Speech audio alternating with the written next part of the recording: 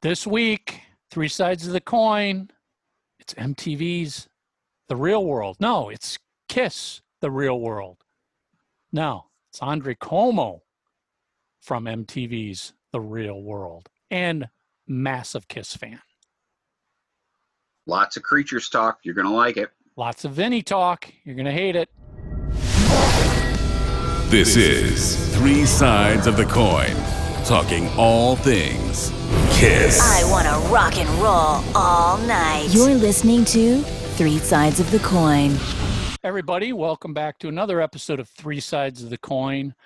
Again, two of us, three of us, two of us, three of us, two of us. I can't keep up with the changing of the guard during this week's episode.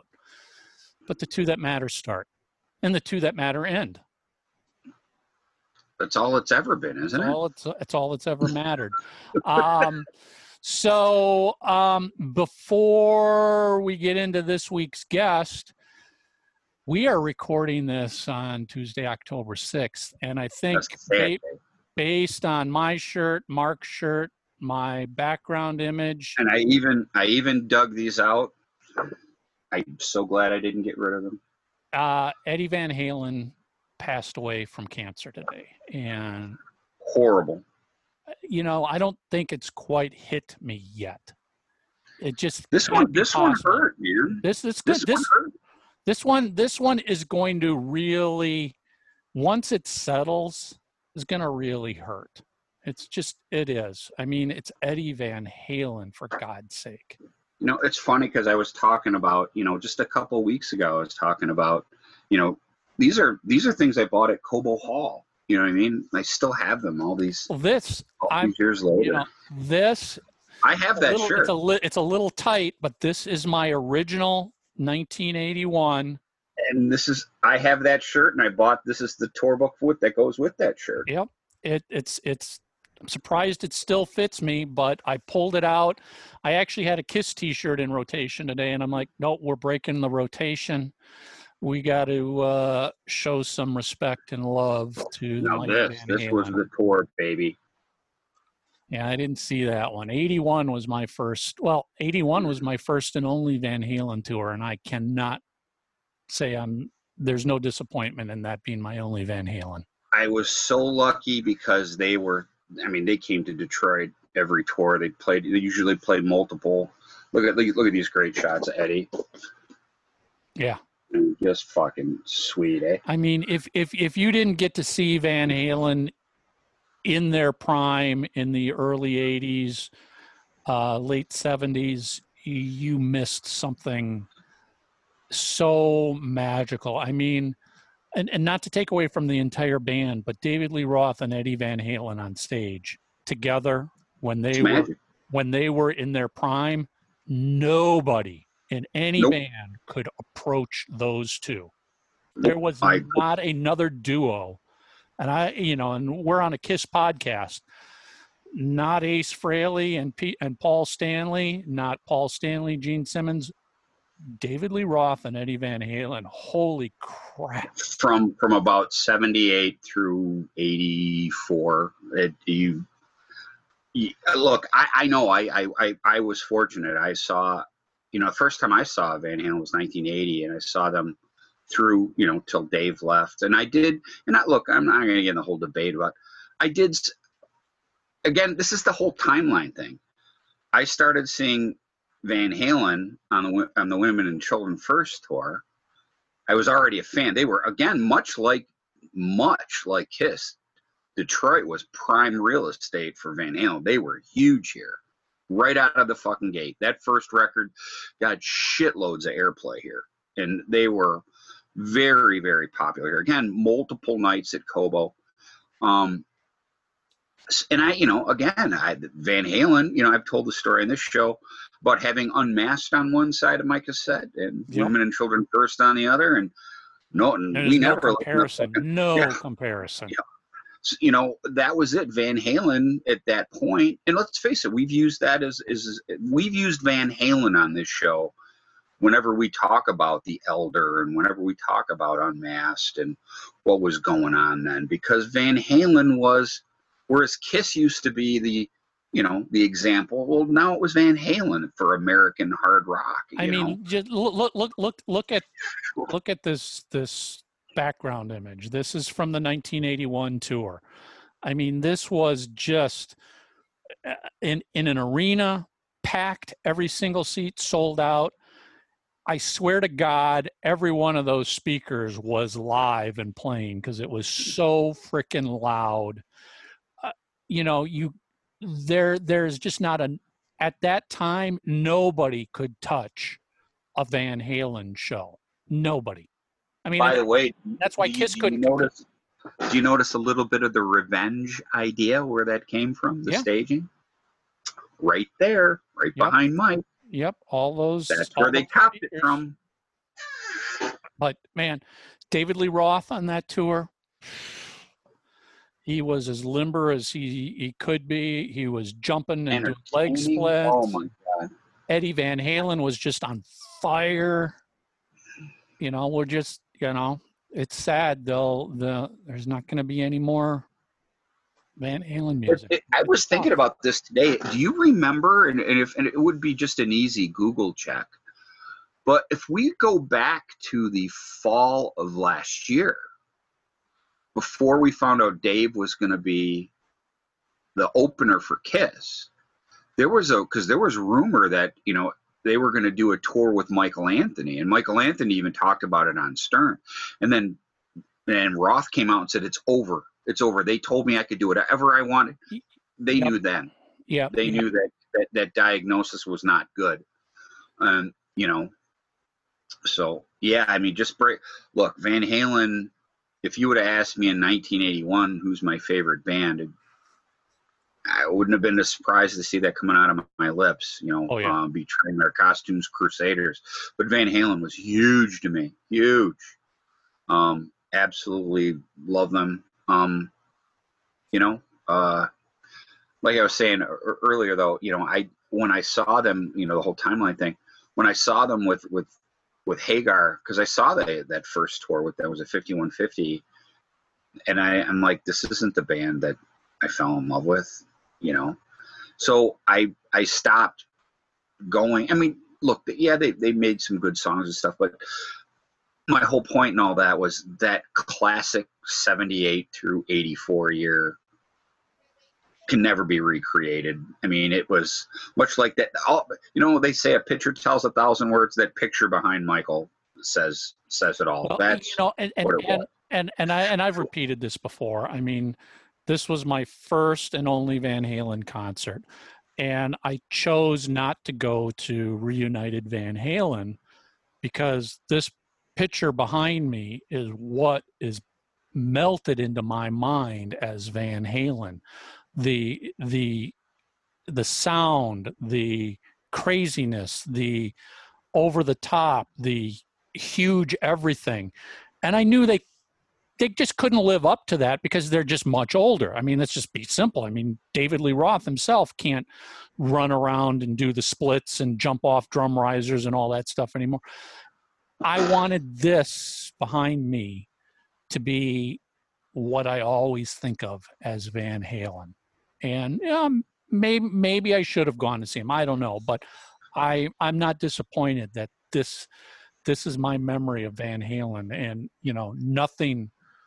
Like I said, it's melted in my brain. As a matter of fact, I think this is my 07 shirt, and then I saw him again with Roth on the 12. I think it was for the last record, which again I brought up on the show. The last record they did in 2012, with some kind of different kind of truth or whatever.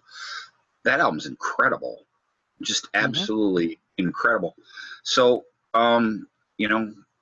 Godspeed, Eddie Van Halen. You were. I think we've said this before. This just really brings it home. Stop quarreling and fighting about who's in a band, who's not in a band, who you like, who you're supposed to like, who you're not supposed to like. If they're still here and you can go see them, go see them if that's what you want. Because once it's gone, it's gone. It's become, I mean, I was, one of my first thoughts was, it's Eddie Van Halen. This is starting to get close to Kiss. Yeah, that And crossed my mind. I don't want to think about that. I don't want to deal with that, but it's becoming a reality. I mean, Neil from Rush, and now Eddie Van Halen, and even Frankie Banali from Quiet Riot. I mean, it's just these musicians we grew up with that were there year after year for us with music and tours. They're not anymore. And remember, Kiss fans, if you love the guitar solo in Christine 16, all Ace did was copy Eddie off the original demo. Yep. Little Kiss. Let's all tip our hats to Eddie Van Halen. We don't have to talk about how big of an influence he was, because that's a given. I think to some extent calling him a legend, that's not even big enough. I mean, he's more than just a legend. Game changer, groundbreaking. Yep. Nobody's ever approached what he did. No, that was the last seismic shift in guitar playing, because literally 5 years later, everybody was playing like that. Now you're going to get guys that could play faster and took his technique, but it was his technique. I mean, were other guys tapping? Yeah, I always tell people, go listen to the guitar solo and Hell Bent for Leather, and even some early Billy Gibbons and ZZ Top, but no one did it like him. Yep. I mean, everybody took what Eddie did. And you know what I liked about Eddie is he made it just look so easy and natural. There's other guitar players who, when you watch them do that, you're like, oh my God, you are just working so hard at that. It seemed like Eddie was just like, yeah, okay, what? Huh? And you're just like, how do you do that without even trying? Amen. Like I said, certainly going to be missed. Incredible. Yep. So, hats off to Eddie Van Halen, who passed away today. What was he, 65 too? I was thinking about that too, because my mother passed when she was 62, and I just remember how young I felt, she was at the time, and Eddie just 3 years, in lifespan different. I'm like, that is just, because I'm 55. I'm 50. I'm 56. I'm closer to that 65 than I'm not. So yeah, and that's what I'm like, man. I mean, geez, that's scary stuff, man. So, anyways, let's get to some good stuff. We had a great guest today. Yeah, we do. We have. You're gonna probably at first go, "What the hell is this show about? And why is it on a Kiss podcast?" But this is actually really cool, as Mark said. We're joined by Andre Comeau, who, if you really go back in time, he was on a groundbreaking TV show. In 1992, he was on season 1 of MTV's The Real World, which kind of is the very first reality TV show ever. He was one of the stars of MTV's Real World. Now, that's not why he's here. He happens to be a huge Kiss fan. And we have a conversation that will attest to that. Starting right out of the gate, he and Mark were at the same Creatures of the Night show at Comeau Hall. Yeah, as a matter of fact, it sounds like we're at a few shows together. He was from the Detroit area. And let me tell you, guys, great Kiss talk today. Right out of the gate, like Michael says, tons of Creatures, Lick It Up, metal, rock and roll. You're going to really like this one. So if you, like Michael said, if you went, who is this guy? I don't know. As soon as, let it drift into, you're going to like it. Well, we'll get you right into Kiss talk right away. We do a lot of talk about Vinnie Vincent, too, because Andre's a big Vinnie Vincent fan. And we don't hold that against him.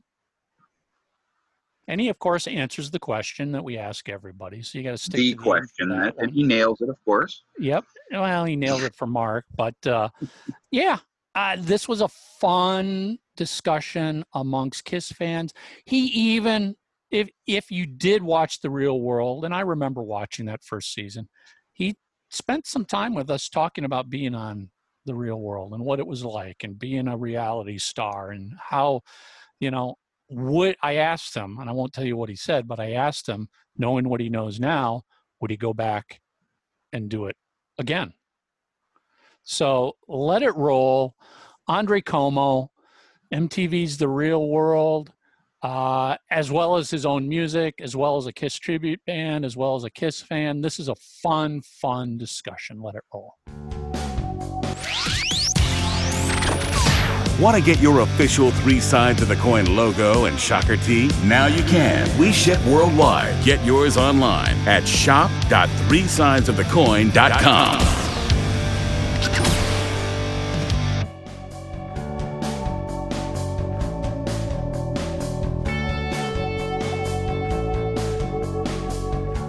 Hey, Three Sides world. We are really honored to welcome Andre Comeau to Three Sides of the Coin this week. Andre is a musician, singer, songwriter, guitarist. We're not going to hold this against you, but we're definitely going to bring it up. And a Vinnie Vincent fan, who's well known for his 90s band Rain Dance and as a cast member of the very first season of MTV's The Real World.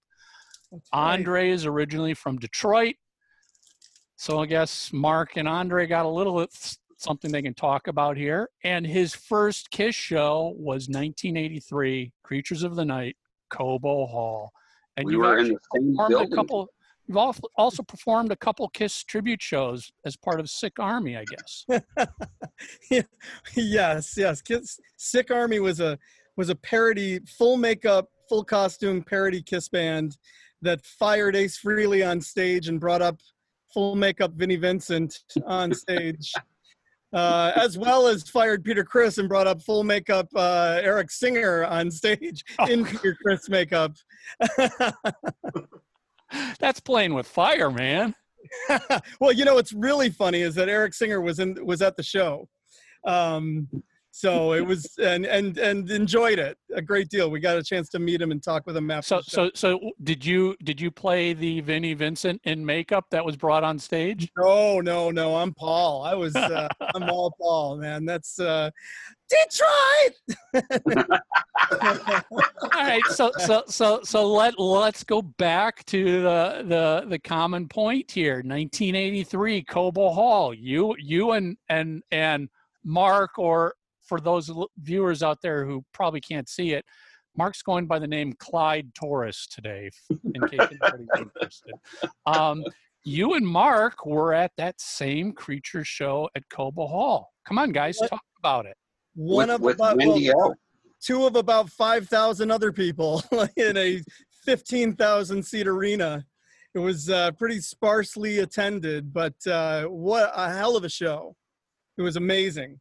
I mean, that was still my favorite Kiss show out of the 200 plus I've seen. That was my favorite one. And I think the reason why is the last time I'd seen them live was the Dynasty tour at the Silverdome.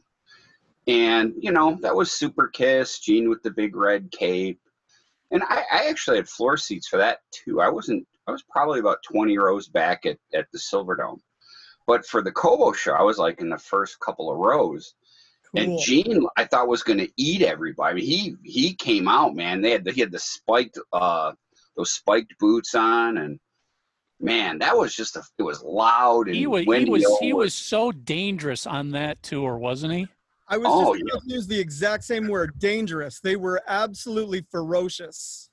It was incredibly impactful, dangerous, just monstrous. They were awesome. Yeah, I use that one all the time. Like I said, I saw the original band in the 70s, but when I've seen 200 shows, but none more the band just won. I don't know what it was. I mean, I'm glad because I've had a few other friends who were at that show too. They all agree with me. They're like, there was just something about that night where here's what I personally think it is. if you do the Kiss timeline, in 76, they played 3 nights at Comeau. It's 77, they played 3 nights in Comeau. 78, they played at Olympia. 79, they played at the Silverdome. They toured for and here they are. They didn't sell out Comeau, but they knew they had to come back and kick ass and win the fans back. And that's exactly what they did. I don't know how any other way to put it. That show, February 23rd at Comeau Hall, was just fucking ferocious, and still the greatest Kiss show I've ever seen. And that's how come that was. I don't know if you're familiar with it, but I said this on the show years ago. I said, no Ace, no Peter, no problem. I said that when I left the show because I couldn't believe just how much better they were than when I'd seen them just a couple years earlier, last time they were in Detroit. This was Kiss. I mean, but it was, and it wasn't the original members, but boy, oh boy, they kicked some ass that night, man. That was just, and it was loud. That was just such a great. So great. I really have to, I really have to give the credit to Eric Carr. I think he brought a level of they took them to a new plateau of rock and set the template for them for the next 20 years. They really became, my friends and I like to say that they really became sort of a metal band at that time. Oh, yeah. And they really did set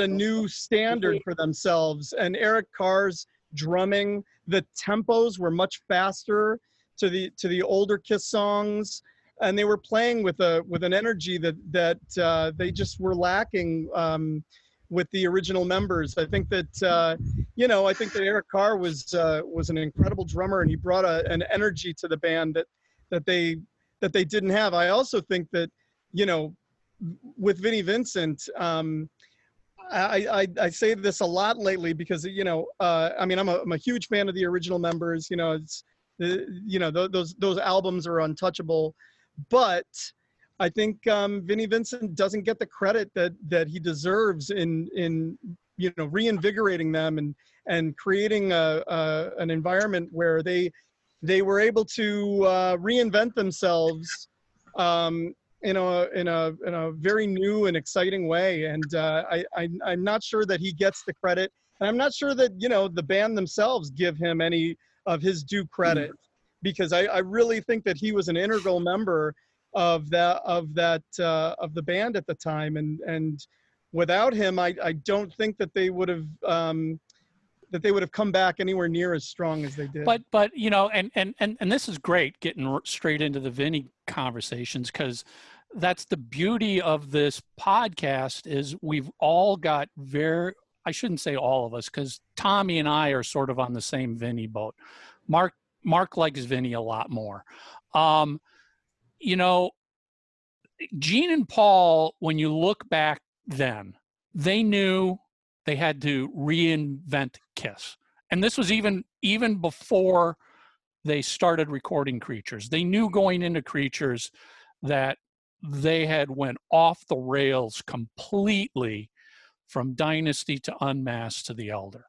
And basically the label even told them, you got to come back as Kiss, the band we've all known and loved. And so even before Vinnie was in the band, that direction and tone was already being set, that it was going to be heavy. They were going to rock their balls off, basically. And we now know, looking back, Creatures of the Night had multiple guitar players on it. Now, and I'm not saying this to take anything away from Vinnie, because I will say, and I've always said, Vinnie is an incredible songwriter. The songs he has written are fantastic.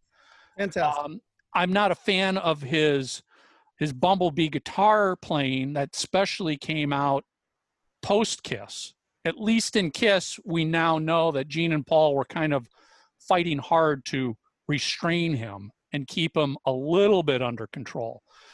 But he did bring that new, it's crazy, because today, I mean, if you see, we're recording this just hours after the word came out that Eddie Van Halen has passed away.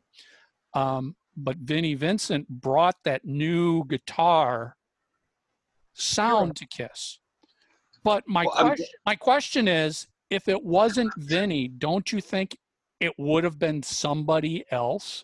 They auditioned so many people, and I have a feeling they would have just found somebody else who also played that way. They wouldn't have been great songwriters. They wouldn't have been at Vinnie's level for writing songs. I mean, that's what it all is, though. It's all songwriting. I mean, that's why I like Kiss, because of Paul Stanley's songwriting, and it's the whole point of it is songs. And to answer your question, would they have just gotten another guitar player and done the same? Well, they did, and his name was Mark St. John. And exactly. And it's not very memorable. His stuff, in my opinion, his solos are not very memorable, and they're quite forgettable. I mean, I don't want to take anything away from Bruce Kulick or any of those guys, even Bob Kulick. I listen to Ace, and some of Ace's stuff is just amazing. Ace was a very innovative guitar player who had style, to spare. But I hear Vinnie's stuff, and there's just something. Yeah, and I agree with you. I don't like anything he ever did post Kiss. Anything, not the Slaughter Band, any of the Vinnie Vincent Invasion.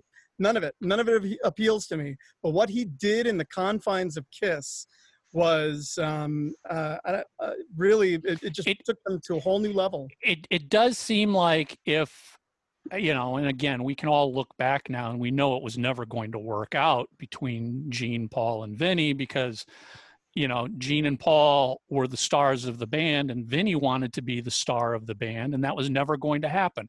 That's why, let's be honest, that's why Bruce fit in so well. Bruce had no desire to take the spotlight away from Gene and Paul. Vinnie did. Not a songwriter. Right. I mean, I think that Bruce fit with what Kiss needed. But yeah, Vinnie, in Kiss, if they could have figured out how to keep going forward and restrain him, I guess that's the best word I can come up with. He should have been able to restrain himself. Well, that's the thing. He should have been smart enough to know, holy crap, I'm in an incredible band here, incredible legacy, incredible opportunities. Maybe I got to play the game if I want to do this. Because, prior to Kiss, did anybody know of Vinnie Vincent? Nope. After Kiss, did we? Yes, we did, because of Kiss.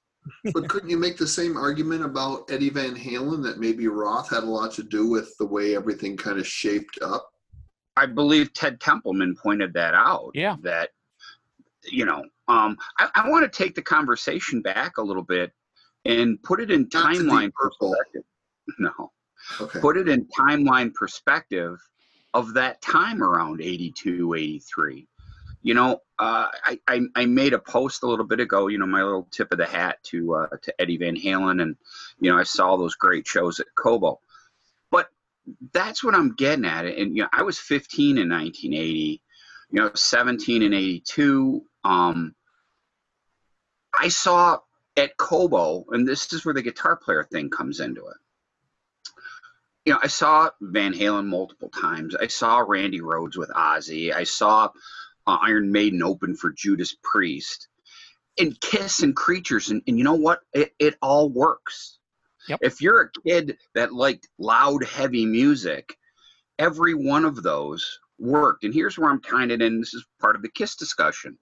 Had Kiss toured with The Elder, with Ace, with the no platform boots, with the Paul with it looks like he's wearing his aunt's jewelry around his neck, and you know what I mean, tried to pull off that well of iniquity. Sorry, it would have, Kiss would not have matched with Ozzy and Van Halen, in those gigs. It wouldn't have worked. I'm sorry. When Kiss came back for Creatures, they went, fuck, we better go back and do what we do best. and they did it in spades. And our guest and I both fucking witnessed it, as you guys did when the tour hit Minnesota. It was the Creatures tour. For you poor bastards who didn't get to go, I feel sorry for you, because that was, at least the show I saw, that was one hungry bunch of guys out there. They really kind of had to be hungry because they had such a heavy album. I mean, it can be debated, but Creatures of the Night very well could be the heaviest Kiss album they've recorded. I mean, it was clearly very heavy compared to everything prior to that. Nothing even approached that heaviness. And so they've got this incredibly heavy, hard, angry album. And then they've got this stage, which is just a beast. It's a tank. And, it's a quite simple stage, but it was so powerful in that simplicity that, this giant turret with a big gun on it, and, it shoots, and they had to live up to the heaviness of everything they were bringing to the table right then and there, because they would have, to Mark's point, if they didn't, they would have been laughed completely away. I mean, they were already on very thin ice, as we know, because all of us, all four of us, and all of our listeners all acknowledge the importance of Creatures. But if you think back, nobody else outside of the Kiss world was acknowledging Creatures back then. It was crickets. Yeah. The image, the image of and the album and the stage show, it all combined in the perfect way to make that era of Kiss so memorable. It all just met perfectly at the right point, and I feel very fortunate to have seen that show and that tour. And let's not forget, they had Wendy O. Williams and the Plasmatics opening for them, so they had to kick some serious ass, because I remember watching the Plasmatics, and I'm just kind of like, I knew who they were, and I wasn't a big fan of them, but I was just watching it going, what the fuck am I watching here? This is absolutely crazy. How could they have had the Plasmatics open and then come out with the Dynasty? It just would, Dynasty, or it wouldn't have worked. That's Mark's elder point. Yep. It's yeah. Kiss was truly live, as a live act, the contemporaries of those other bands. And when you think back to both Ozzy and Van Halen, you think back to 80 through 83, 84 as their pinnacle years, or when they were the most hungry, or they were the most innovative. And Kiss, as I can tell you, because I saw the show and I saw the crowd reaction, and let's face it, I don't know, Andre, what shows you saw at Comeau or whatever, but I was at all those shows, and the crowd, I guarantee most of those kids who are my age also saw Ozzy and Van Halen and Judas Priest and those other shows as well. And we all came back, and I don't remember anyone, leaving the Kiss show going, oh boy, that was a kiddie band. That was a letdown. No. Yeah, no. And that's the nice thing to this day. Everybody, the people who have seen that show, we all kind of have that common bond, because everybody goes, fuck, that was special. That was so very lucky to see that tour. So and I would say, at least from my experience, the Creatures tour is probably the top tour that, when I talk to Kiss fans who say, what tour would you like to go back and see Kiss at? It's usually a toss-up between Love Gun and Creatures, but I think Creatures gets probably a bit more tip of the hat to it, just because it was so under the radar. I mean, it wasn't all, Kiss for that Love Gun tour, they were everywhere. They were peak. They were huge. They were super Kiss, the kings of the world. Creatures of the Night, like I said, if you weren't a diehard Kiss fan, you didn't even know it was going on. Right. But we all heard Creatures. You know, the album, by the time they got to Detroit, had already been out for a few months. We were all excited. I don't know about you. See, I already knew Ace was gone.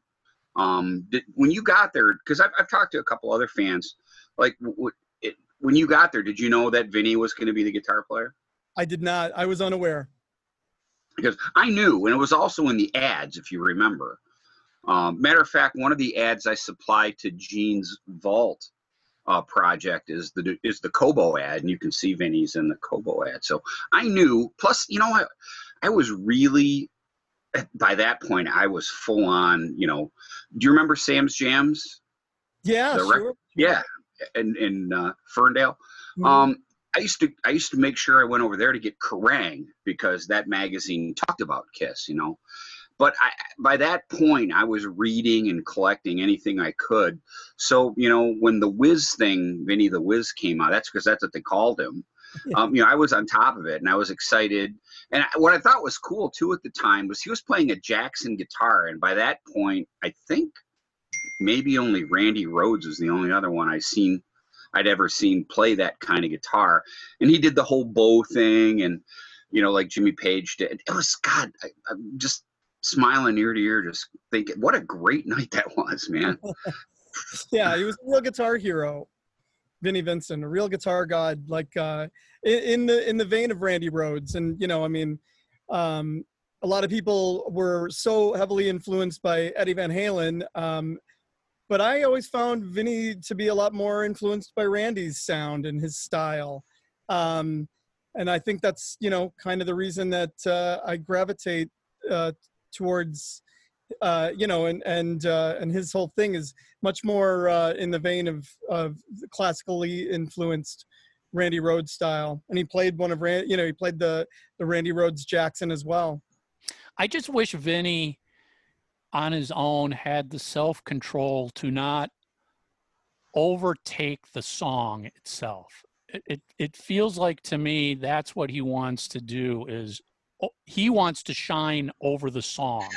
And you know, and we say this all the time on the show, all that matters is the song. At the end of the day, it's the song that matters. It doesn't matter who played guitar, who wrote it. If it's a great song, it's a great song.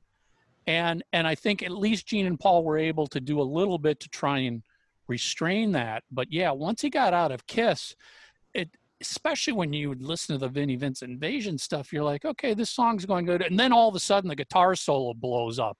You're just like, what the hell? It brings nothing to the song itself. Clearly his ego was his worst enemy. Oh yeah. Yep. He wanted to be, you know, he wanted to be seen as Randy Rhoads. Yeah, he wanted to be the contemporary to but it was so inorganic how he tried to he really did try from his look.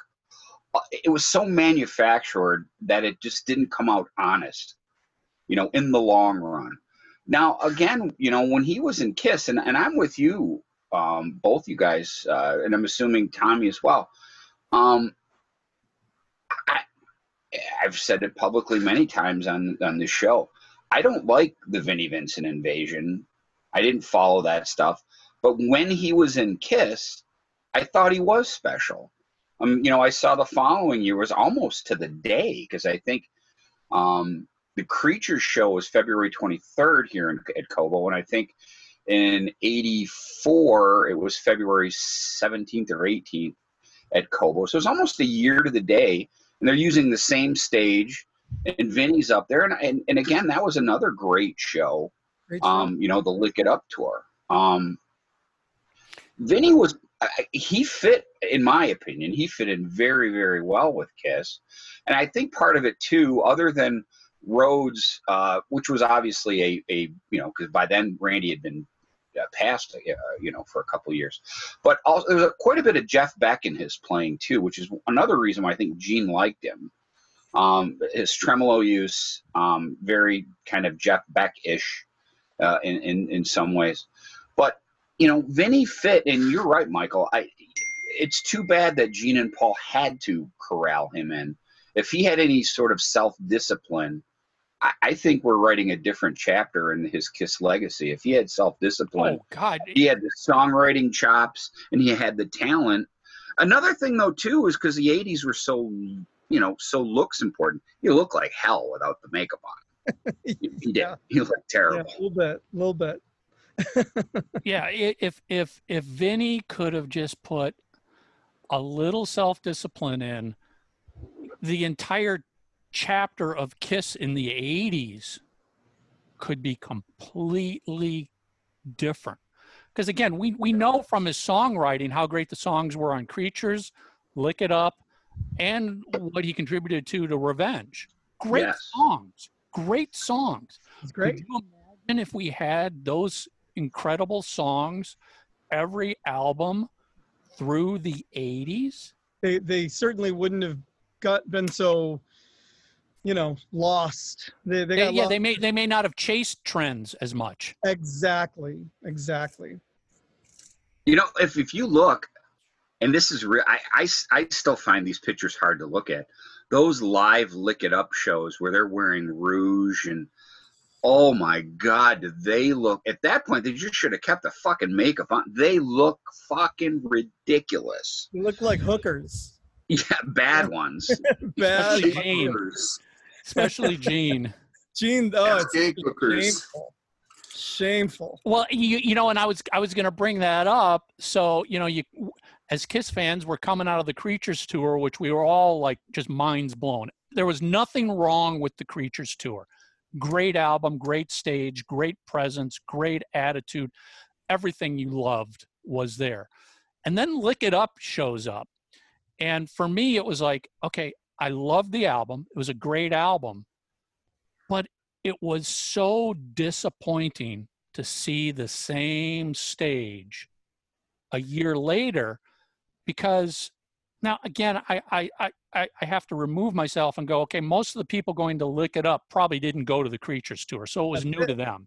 But for me, it was such a limp moment. It was just like, holy crap, I saw this incredible stage with 4 angry guys a year ago that just ruled it. Bigger than life. And now, now I'm looking at this same stage and there's 4 hookers. There's 4 hookers running around on stage. Mm-hmm. And one of them, Gene, is so incredibly lost without makeup and costume that he doesn't even know what he should be doing. Should I be acting like the demon out of makeup? Should I not be? At least Paul was acting like Paul. And we pretty much got that even on the Creatures tour, because you could tell, he's coming out there in a cut-off T-shirt now all of a sudden. So he's really pretty much just like a rock star on the Creatures tour of just a T-shirt and spandex. Yeah, he's got the makeup and the big boots on. But for Paul, taking the makeup off was just like no big deal. I think Gene, as we all now know, he couldn't deal with that. If I remember correctly, because I remember being kind of like, wow. I knew they didn't have their makeup on and everything, but I think Gene just wore a cut-off Lick It Up tour sweatshirt. Yeah, he was wearing that. And I think that's what he wore here. He's wearing his elder boots. Yeah, it was something. Yeah, something like that. But I just remember going, he doesn't look very demon-like. No. You know what I mean? He didn't look very rock and roll-like, demon-like. He didn't look anything. Because, I don't know. Does Gene have a real fashion sense about him? I don't know. Paul's got a fashion sense. Blue shirt throughout the entire '90s. Yeah, that's the same denim blue shirt. Funny side story to that. It was during the farewell tour when I was working with them that he would always go to the merch guy and have the merch guy give him a clean denim Kiss Road Crew T-shirt that we're selling at the stands, but he'd get a clean one from the merch guy because he'd wear that. At least Paul, though, Paul's got a fashion sense. Whether you like it or not, at least Paul's got an eye for fashion. Vinnie, I don't know. He was so unknown at the time, and he was probably just being told what to wear and told what to do. And Eric was probably pretty much the same way, just being told this is what you're going to do. That Lick It Up tour was just a mess. It's just a mess. I enjoyed that. That was great. Oh, I loved it. Plus, I think here in Detroit, I think we had Vandenberg, and I want to say Heaven. That's right. Exactly right. Vandenberg. Yeah, and it was a great show, you know. I really enjoyed that show. Matter of fact, I had great Tier A seats. If you remember those, I had Tier A straight back. Those were great. Yeah, I was on the main floor for that one. Yeah. So they were just a great band at that time. I think that Eric Carr was bringing it. The tempos were really fast, but I like that personally. I think that brings an energy to the live set as opposed to the anemic tempos that they're playing. Like now, the tempos are just so slow. I kind of enjoy the faster tempo that kicks up the energy a lot, and maybe the set list. I could have done without hearing Cold Gin every night. I'll tell you that much. But I really did like the newer songs in the set list. I love the set list of the Creatures tour as well. But again, I would have liked to have heard more of the newer stuff. I'm still looking around on like YouTube for.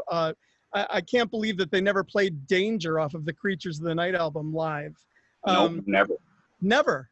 I can't believe it. It's such a great song. It seems like such a no-brainer that they would have played that live, but can't find it anywhere. And great shuffle. That drum pattern is awesome. So great. And another one off of Lick It Up, 1,000,000 to 1. Can't find that anywhere either.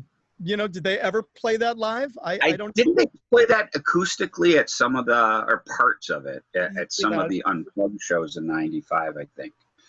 Yeah, I mean, let's face it. Some of those songs although I think overall, Lick It Up, I think 5 songs total during the tour, so half the record made the set list at some point. So that wasn't too shabby. Like when a band promotes their new album heavily. I think that, especially a good album should be promoted. I'm always more interested to hear what they're doing, the new stuff, than to just rehash the old songs that we've all heard ad nauseam. I'm with you. I tell you what, I remember a few years back when Monster came out at the Kiss cruise, they played at least 4 songs off of that. I was really, really happy.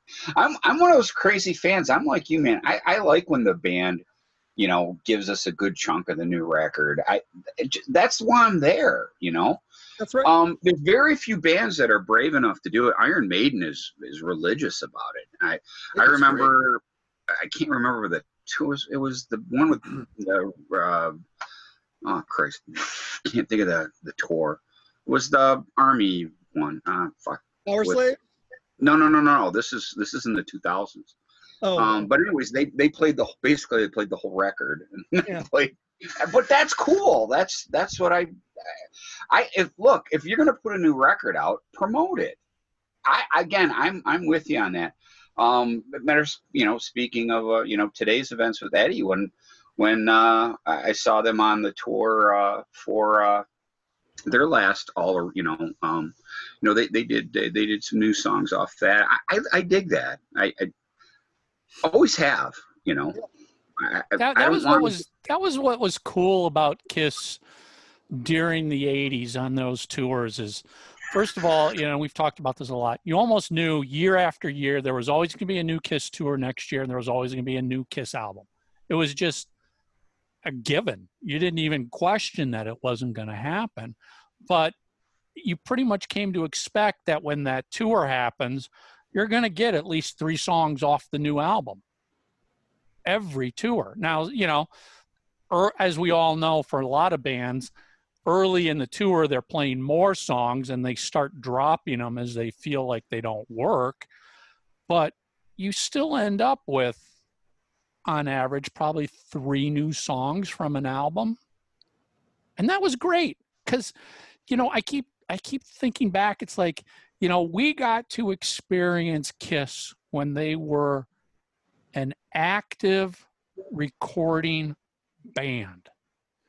That's something that new fans today can't understand, don't know what that really means. It's like, hey, okay, you could probably expect a Kiss tour, but there's never going to be new Kiss music year after year after year at this point in time.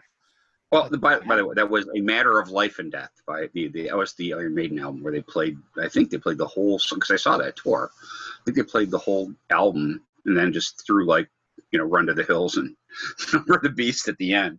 But it was cool, Wouldn't it have been great if the Creatures tour played the entire Creatures album and then threw in for an encore like 3 or 4 of the classic Kiss tunes and that was it? Love it. But that would have been great. But I tell you what, they were trying to claw their way back. Yes. Then, so they had to. I got to admit, it's funny. Something Andre said. I love hearing fucking Cold Gin. That's like one of my favorite songs live. I guess I only say that because it's an Ace Frehley song and he had just left the band. So why would you play one of the guys that just left the band's songs? It didn't make a whole lot of sense to me. I kind of get that, but I've said that too, even about Vinnie Vincent. To this day, I Love It Loud and Lick It Up are still in the, the current set list, as is Parasite and Cold Gin, 2 Ace Frehley tunes. So, they're there for a reason. The fans like them. Yeah. But it can also work in reverse because I remember going to see Aerosmith Get a Grip, and they played the first half of the record, and everyone was just like, "Oh Jesus, that was horrible." So you got to have the material before. It's got to be a great album, and it's got to be great songs. Exactly. Yeah. So for Kiss fans, if they would have played all of Creatures, that would have been mind blowing for everybody. Yeah, I mean, I don't know if I would have been happy if they played all of Animalize, because at that point in time the songwriting was really starting to get weak on Gene's part. Asylum I probably would have been happy for, because that was to me an improvement over Animalize. Crazy Nights I absolutely love, so I'd take the whole thing. Hot in the Shade, I'd be happy if they never played Hot in the Shade.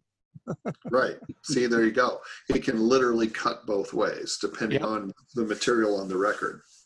Well, if you look, Kiss did that at the beginning of the Hot in the Shade tour. And even a bit, you could say, because they played like King of the Mountain on the Asylum tour. Mm-hmm. I think a date or two. Animalize, I know they played Into the Fire. I've Had Enough. They played that at least once or twice. They did Burn Bitch Burn once. Yeah, I think that's the show. Matter of fact, that's the show I think they opened up with I've Had Enough, because that's a radio broadcast from overseas.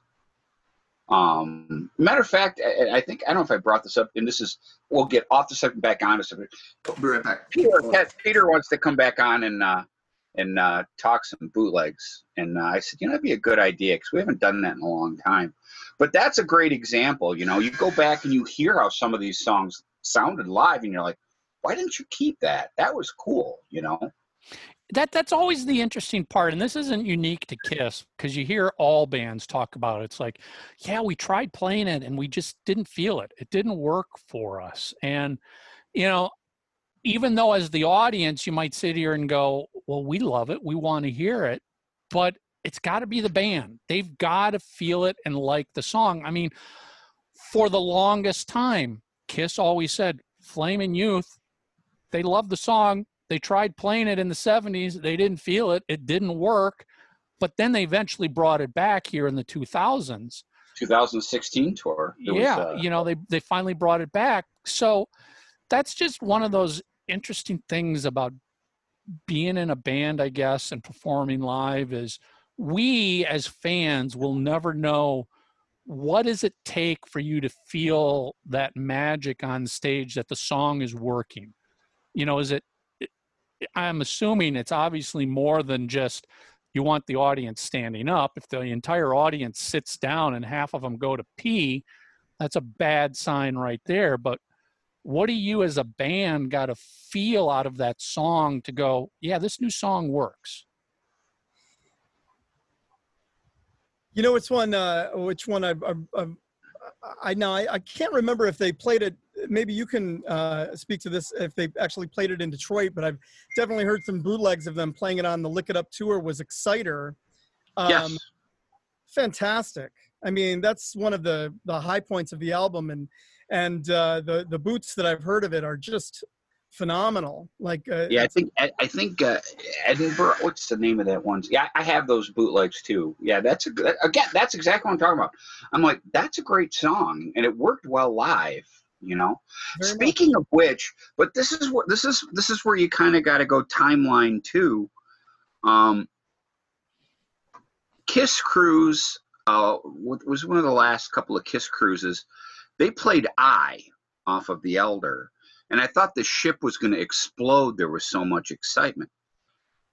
I don't think the excitement would have generated that on the End of the Road tour, because I don't think the people at the End of the Road tour cared more. They wanted to hear Calling Dr. Love and Shout It Out Loud and Rock and Roll All Night. And I think that's how come, like, you know, we're on this crazy Kiss podcast being uber Kiss geeks.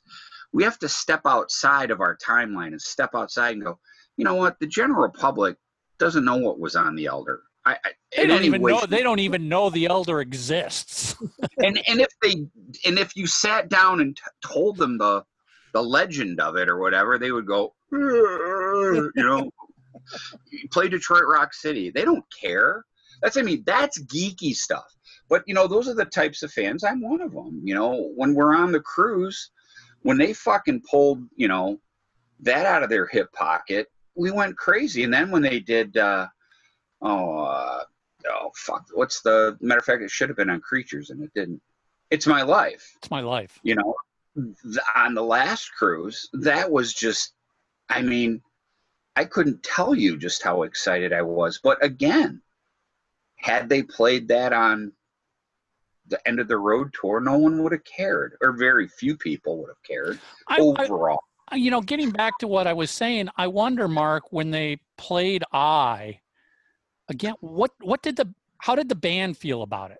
Were they just doing it because they knew the fans were going to love it, and this is a Kiss cruise for the fans, and therefore we'll put up with it? Because we know what both Tommy and Eric are the ones who bring all those cool songs. It's never, for the most part, never Judy. Right. Well, I was just going to say, Tommy and Eric go, this is what these crazies want to hear. Want to hear. I mean, we know what Paul says about The Elder. I mean, left to his own, we'd probably never hear The Elder anywhere if it was just left up to them. But I still wonder, you know, what was going through Paul's mind as they were performing "I" on stage? Was he cringing and fake smiling, you know, giving you that fake, "Hi, I love you. Yeah, okay, this is great. Let's get this song over with." You know, what was going through their minds as they were doing something so obscure? Well, I listened to The Elder recently, and I was struck by something that's, you know, it's very unusual for Kiss in that, you know, Paul's songs are simply not up to snuff. They're not. He's not as large of a figure on that album as other albums, and Gene's songs are much stronger on The Elder than some of the, you know, certainly some of the later '80s stuff. So but then I watched them on, you know, on Fridays, the performance on Fridays, and they brought it. I mean, they brought those performances of those songs are pretty great. Of The Oath and "I" and "World Without Heroes. I think those are some pretty good performances of those songs. But it's a weird thing that Paul's input on The Elder is so, I don't know, lacking. I don't think his songs are all that up there. My issue with things like The Elder is, you know, when you put something out, it's no longer yours, because you release it and fans buy it, they listen to it, and they become attached to it and love it, just like they love many of your other songs. So I always thought that it was kind of, I don't know, I don't know what the word is, but it's odd to me that people can hate some of their own material that much when you have people who have such a strong affinity for it. You gotta wonder, if you hate it so much, why did you even release it? I mean, Exactly. I tell artists I work with all the time, don't listen to what I tell you is a good or bad song on the album you're releasing. You gotta love it. It's your name on this for the rest of eternity. It's not my name. I'm not going to have to deal with the embarrassment, the questions, whatever it is. So, but coming back to the Elder, we also know that they were in a strange place. They were all of a sudden not worrying about the fans. They were worrying about pleasing critics. So it's almost like from the outset, they knew they were recording an album that they weren't going to like. Yeah, but Mike, hold on. Let's. This is the examples you just gave are good topics because of this.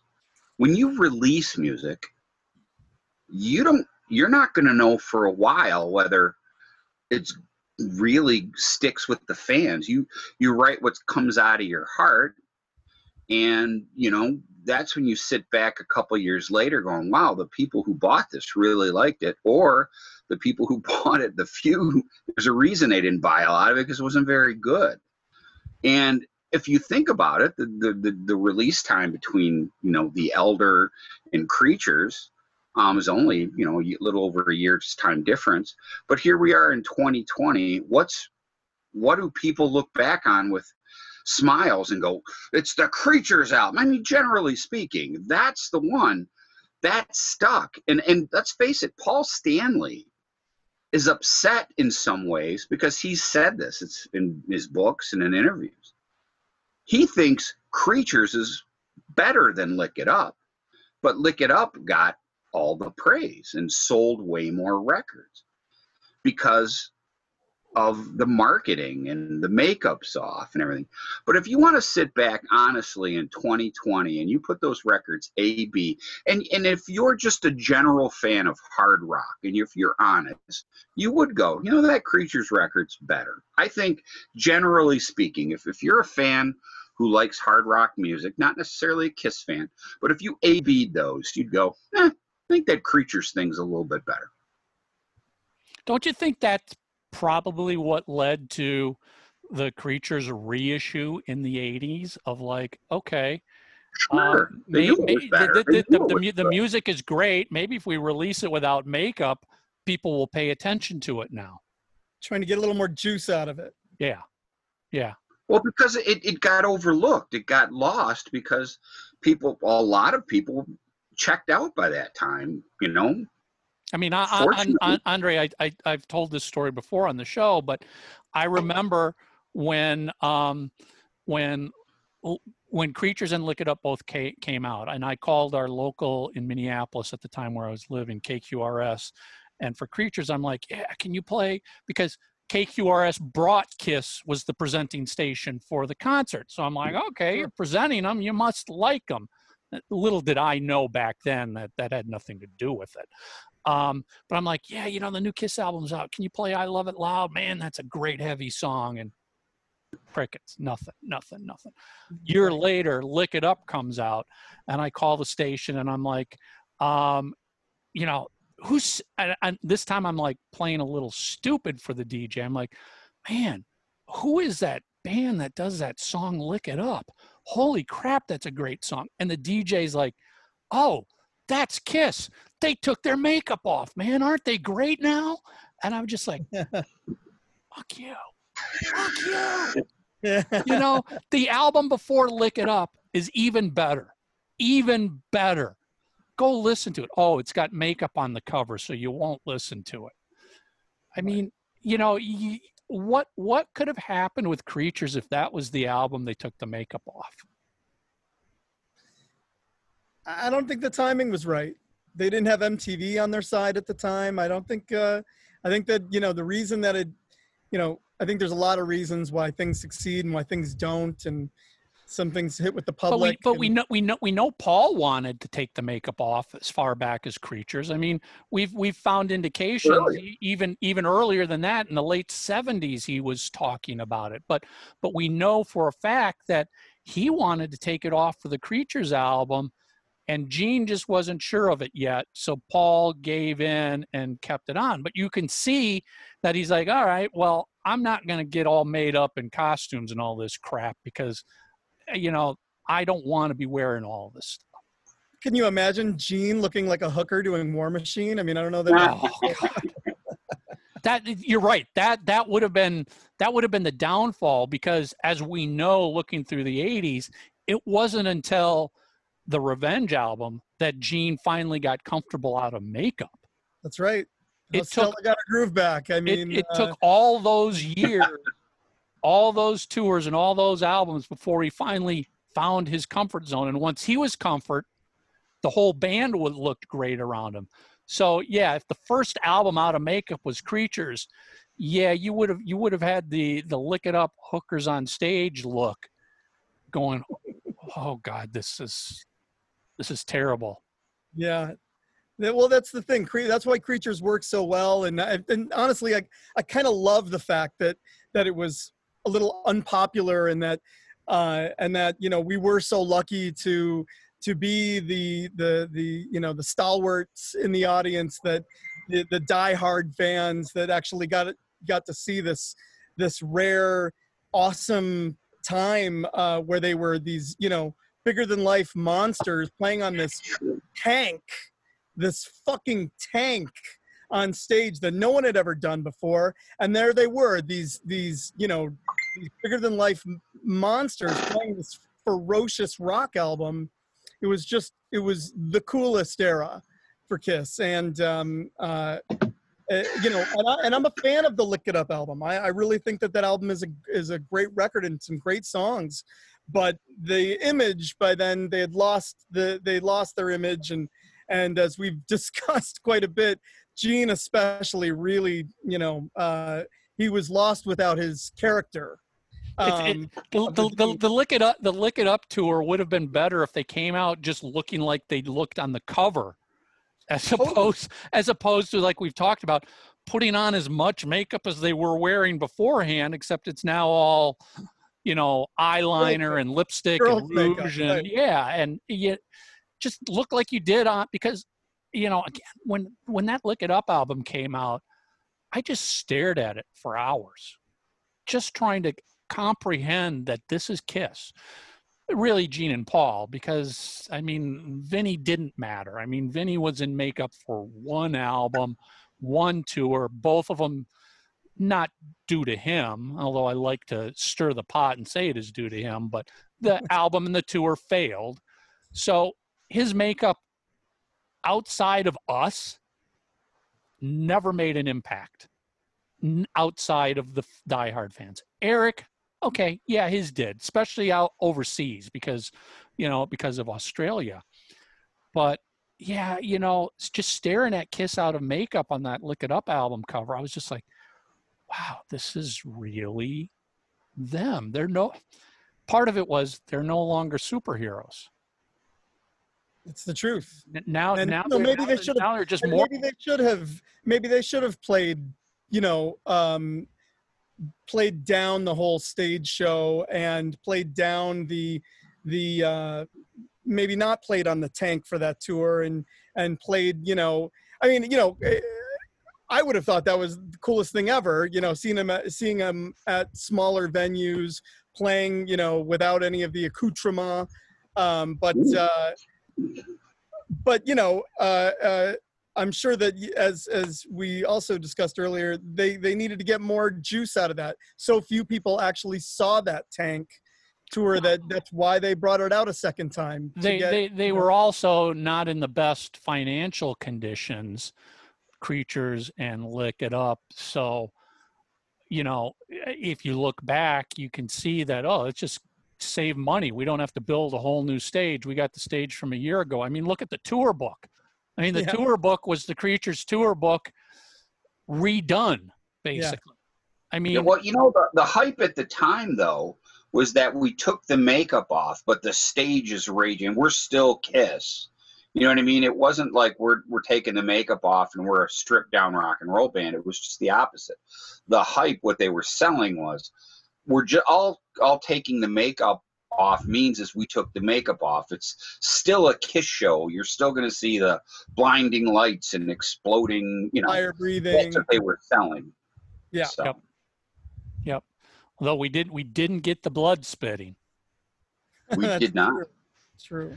And I remember on the Lick It Up tour wondering what the show is going to be like. How is it going to be different? I mean, that was even another moment of just staring at those guys on stage. Now it's like, literally like a year earlier, I saw you in this same venue on the Creatures tour, tearing it up in makeup. And now you're back and there's no makeup. And it's like, wow, that's really Gene. That's really Paul. Yeah. It was just the whole Lick It Up thing. Again, great album. I think for the band and even the fans, if we all admit it, we're all sort of like not sure what was going to be happening, not sure what to expect, not sure how to take it in. It was, well, the rising tide that helped them was the genre of music that they helped make popular. Yeah, saved them. Yeah, because if there was no metal resurgence, that they would have been done. I mean, whether they want to admit it or not, Van Halen and Quiet Riot and Twisted Sister and Motley Crue all helped, because kids saw that as cool. Well, especially once those bands became more popular and they started doing interviews and talking about, oh yeah, we grew up listening to Kiss. It gave credibility to our band all of a sudden. Well, each one of those bands, Van Halen played Firehouse in the club days. I have a Twisted Sister single with a picture of Kiss on it from Europe, and it was all of Dee's influences. Tommy Lee was a big Kiss fan. Peter Criss was he loved Peter Criss. So all those bands, we're Kiss fans. You're absolutely right. I mean, Motley Crue on the Shout at the Devil album used Barry Levine as the photographer. Yeah. Stole their whole image. They owe their career to Kiss. Well, and Andre, you probably didn't catch this episode, but we did an episode a few years ago with Kiss's costume designer through the 80s. Lick It Up and Asylum. She also designed the Shout at the Devil costumes. Of course she did. Yeah. she talked about that. So yeah, I mean, and I've shared this before. I remember as a kid when I got Shout at the Devil and he opened it up, that incredible photo in the gatefold, and I'm like, that could be Gene, that could be Ace, that could be Peter, and that could be Paul. I mean, I'm sure a lot of Kiss fans were doing that. Guilty. I was the same way. Yeah. I'm sure you were at the Fox Theater show with Saxon. With Saxon, that's right. Yeah. Yep. Yeah. That was great. Yes. One. Yeah. So I went to all these shows. Did you see? Were you still in Detroit when Motley opened for Ozzy at Joe Louis? Gosh, no. I may have been, but I don't know that I don't think I saw that show. No. Is that your infamous Meat show, Mark? Open up for Ozzy. No. The Meat show was Ozzy with Randy Rhoads. That was when I got hit with meat up front. That was brutal. Ozzy was on stage and threw meat out into the audience and hit Mark in the face with it. Oh, awesome! That is a true story. Yeah. Now, all these years later, you're like, man, if I could have only saved that meat. I mean, that was the most disgusting thing ever. It was like all I remember is it was like a wet paper towel that smelled like ass and throw up. Oh, God. That's good. But Ozzy, oh man, that was just fucking, that's what you get. I had a kid I went to school with. I don't know exactly what his dad did, but he got us like great tickets all the time. And yeah, that was also too, that was before moshing and stuff. But I just remember at that Ozzy show, like being like crushed. I mean, it was all guys, you know what I mean? No, fuck, there's no chicks in that. It was just like big rumble down on main floor, man. It was brutal. Oh yeah, but I remember that during the 80s. Yeah, before mosh pits, you know, you'd have reserved seating on the main floor, and there'd be ushers out there, but you knew damn well that as soon as the house lights went down, especially for the headlining act, the whole floor just compressed itself, and I technically had third row center for Kiss Animalize on the main floor, and when the show started, I ended up front row, of course, packed shoulder to shoulder. But it wasn't a mosh pit, but you couldn't frickin' move. I mean, you could literally lift your feet off the ground, and you were just being held up because you were pressed together. And Mark, I mean, you and Andre, you might be the same way. It's like, I had to buy my tour books, I had to buy my T-shirts and all this other stuff. And I'm like, I didn't want to buy it after because I didn't want to risk it being sold out. So I'm like, fuck, how am I going to hold on to this stuff and not have it get trampled and ripped out of my arms? Because you couldn't leave it on your seat, right? Because your seat is 6 rows behind you. Yeah, I remember one time, matter of fact, it was when Deep Purple came back. I think it was 85 at Joe Louis, and I brought my friend. He wanted to go so bad. And this is a sign of the times. I bought scalper tickets, and they were $35 each, and the normal tickets, whatever, $15. And I'm like, who's going to spend I'm like, oh, motherfucker. So I spent, $70 for 2 fucking tickets. Now that barely gets you into the arena. Doesn't buy you parking. But, yeah, I know. So anyways, I think I was like 3rd or 4th row. And I'll never forget, I took my buddy, he was a pretty good sized guy. But this guy kept fucking grabbing his shoulder, trying to pull himself up because the crowd was, so compact. And my buddy just fucking cold cocks him. I mean, right in the fucking face. Falls over. And this is like the first song. This is during Highway Star. I'll never forget. After the show's over, the guy didn't bother him the rest of the time. As we're walking out, I'm like, hey, that's the guy you punched. He's sitting in the penalty box area because they didn't take the boards down because that's the hockey arena. And he's sitting there. He's got fucking blood all over his head. I'm like, that's the guy you punched. So, anyways, that's So Andre, talk to us a little bit about we touched on it briefly. Sick Army. How did you get involved with that? Yeah, it's funny. I honestly don't know how a group of my friends who we all played in bands together, and I think it started out as maybe like just sort of Halloween costumes that because we're all musicians and playing in bands and together and in other bands, we said, let's see if we can, do like a full makeup, full costume Kiss show. But none of us wanted to do although we were very loyal musically to it and played the songs, correctly, we didn't want it to be like a tribute band. It had to be funny, and we had to make light of some of the more ridiculous aspects of a Kiss show.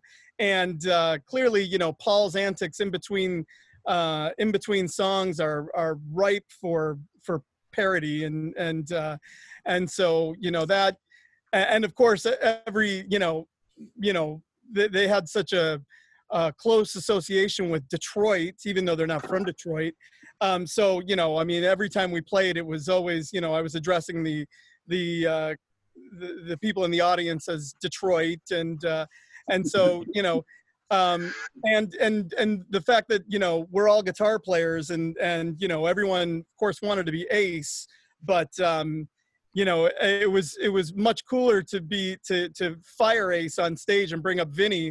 Well, how did you come up with that? I mean, that's not something that a bunch of guys getting together to do a little Kiss tribute are going to go, Oh yeah, so let's fire one guy and then we'll fire another guy and replace it. I mean, how did that come up? Well, I'll tell you, because there were too many people that wanted to do it, and you can't, there's only 4 people in the original Kiss, makeup. So we had to, we wanted to incorporate more people, and so, yeah, I mean, especially guitar players, we just wanted to involve more players in the project. So my buddy John got to be Vinnie. And that was, so much fun. It was a lot of fun. And I definitely, the drummer, who played Peter and Eric Singer, both as Peter's cat makeup. He played, he got to come up and do Beth. The set list was great. We really did play all the songs that that we wanted to either wanted to see Kiss play or had seen for many years. A lot of stuff off of the first Alive record, as that's really the pinnacle of live albums for me. And it was just so much fun, I mean, it was all done in, out of love and Sure. But, we could only do a couple of performances because it was a lot of work, and the makeup and the costumes and the upkeep. I mean, after That's the hardest part for these groups, these tribute bands, is taking care of all that stuff. Yeah. After the second performance, I was like, okay, I've had it. I'm done. I don't want to do this anymore. So walk us through, how did you script it and how did you pull it off on stage, firing Ace Frehley? Well, I guess if memory serves, this is a long time ago now. It's probably about 15 years ago. So what it was I think, Ace was just too spacey. He played maybe too long of a solo, and Gene and I were commiserating on stage while he was doing this, like shaking our head, like pointing at him, going, "What's he doing?" And at the end of the song, Gene, being the very sober-voiced, almost matter of fact, he had to, he said, "Ace, I'm sorry to tell you this, but you're fired." And Ace walked off stage, and then I had the opportunity to excitedly introduce our new guitar player, Vinnie with Vincent, that kind of thing. But the truth is that we only played one song with Vinnie before we brought Ace back on stage, because no one wanted to be off stage for too long. And so, it was very much a, we all got to get together, and, that kind of, that's fantastic. Kumbaya kind of moment to bring everyone together on stage for, I think it was Rock and Roll All Night was the last one, or something like that. Very cool. It was a lot of fun though, It's a great idea.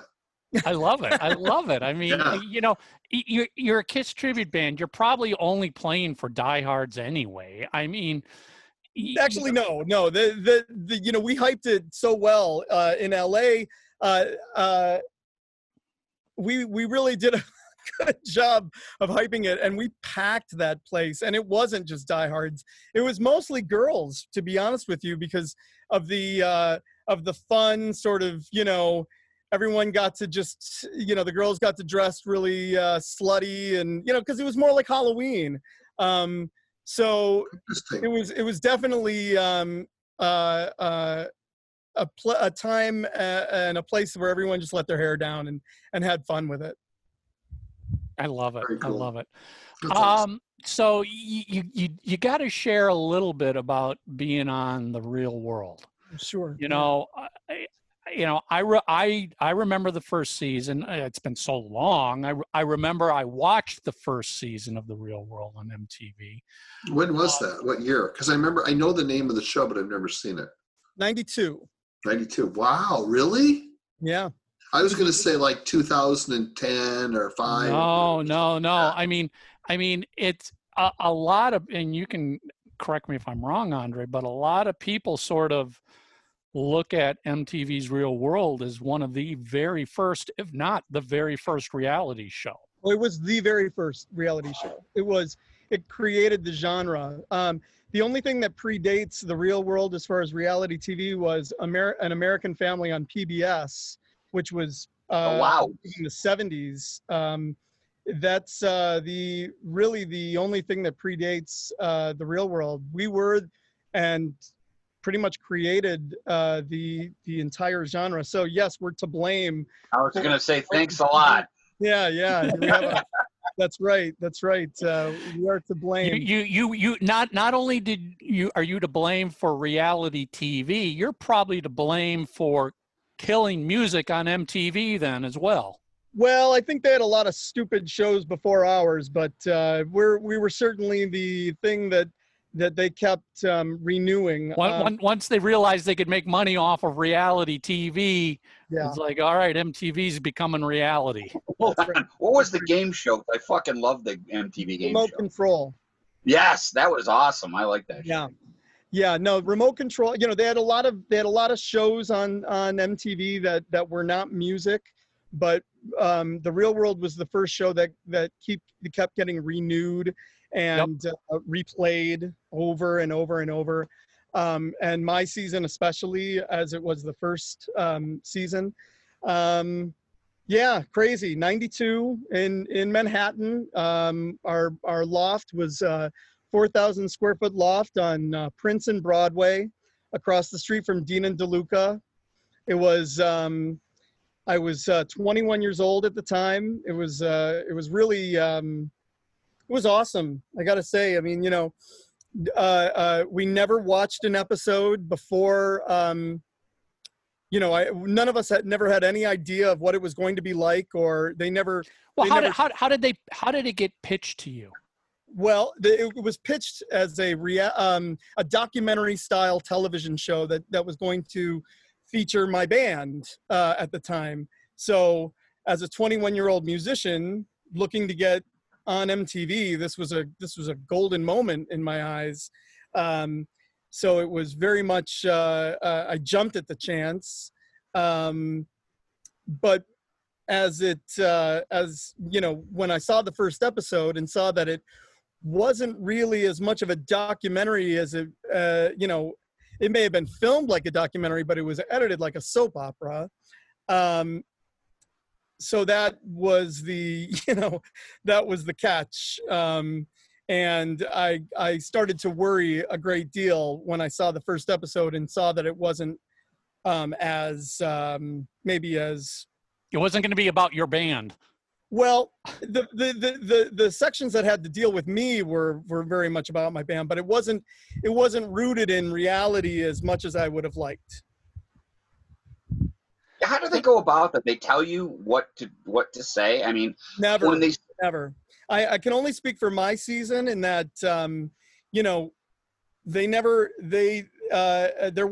were a couple of moments where the producers got involved with trying to fabricate what was going to happen, and fortunately that didn't involve me so much. It involved other cast members, and it was a disaster for them, so much so that there was a bit of a mutiny early on when one of the cast members felt somewhat offended and betrayed that they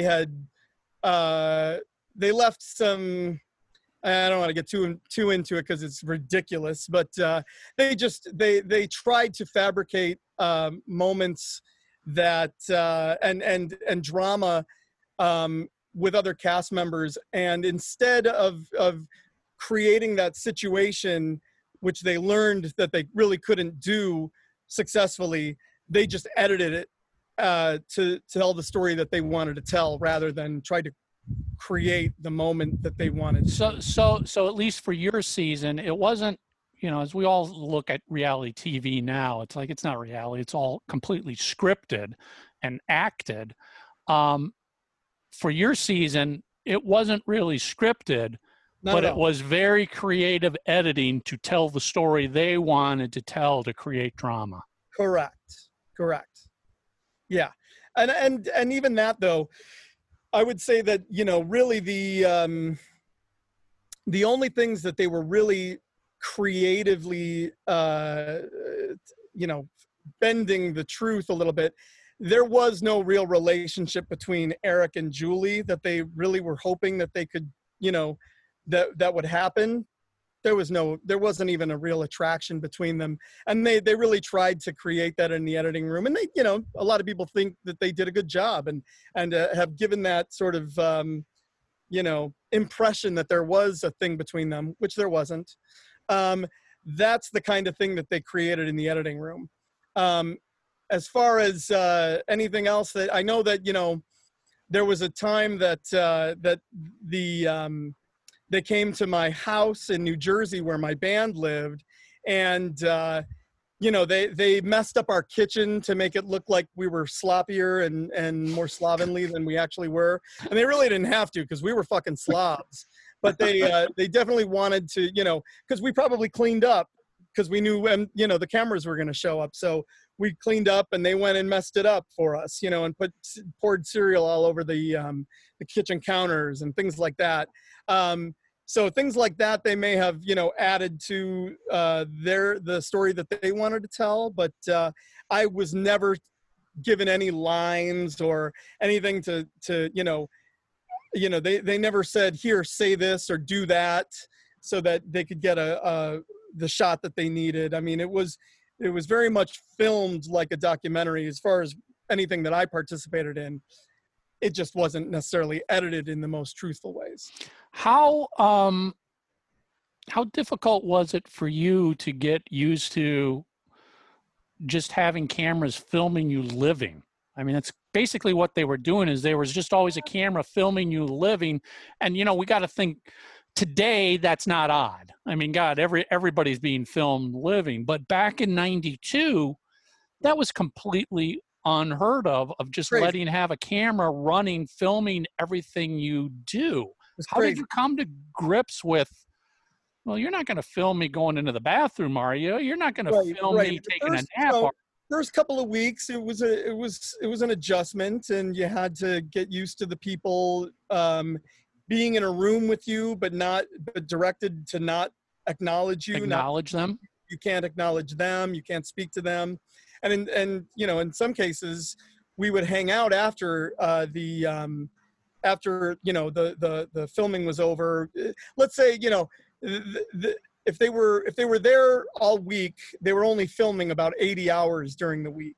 So the other time was either downtime where they weren't there at all, or they were there but they weren't filming, and that meant the TV lights weren't on. So they had the, you know, right at the loft, they had these huge 25-foot ceilings that had television lighting. And when the television lighting was on, well, they were clearly filming. And if you didn't, you know, there were days that I went home to the loft and I saw that I opened the door. I saw that the TV lights were on. I didn't want to deal with it. So I shut the door and walked back out and went back out into the street and, you know, got high or whatever I did. And I didn't want to be around the cameras at the time, but, you know, it was my choice, you know, to either be on camera or not. And to answer your question, you kind of just got used to it. And, you know, like if I was at a party and someone passed me a joint, they would move the camera away so as to not capture me smoking. So that, you know, the directors were pretty savvy in that way, that, you know, they knew what they could show, what they couldn't show, what they wanted to show, what they wanted. So they didn't give you any directions as you can't do this on camera type of thing. It was just like, do whatever you want, and they're going to make sure that they deal with it. I'm sure if I was doing anything that was really that terrible, that they may have intervened, but, you know, taking a hit off a joint at a party is not exactly the kind of, you know, and, you know, I'm 21 years old. What are you going to do? You know, arrest me, you know, like, right. So no, that, you know, that they never got involved into, you know, telling me what I can and can't do. Did you ever find yourself at a moment going, oh, I'm not going to say that because the cameras are rolling. Oh, I'm not going to go do that because the cameras are rolling. I need to. Or there must have been some moments. I can't think of any off the top of my head where I actively edited myself. But I'm sure that, I'm sure that had to have happened once or twice. How about the attention that in general because that show was big. When that hit, it was big. It exploded. I mean, obviously because, it had sequel after sequel after sequel as well. What about the spotlight and the attention that put on you of being part of MTV, the real world? It was difficult to deal with at that young age. I think that, looking back, I think that if they really did care about what happened to those kids that were on the first season of The Real World, they probably should have supplied us, or at least directed us to some good therapy, because honestly, it was very difficult after the fact, and so much so maybe a couple of years after that you could have said that, and I don't want to sound like too overly dramatic, but I think that one could argue that there was a bit of PTSD after the show, and there was a bit of a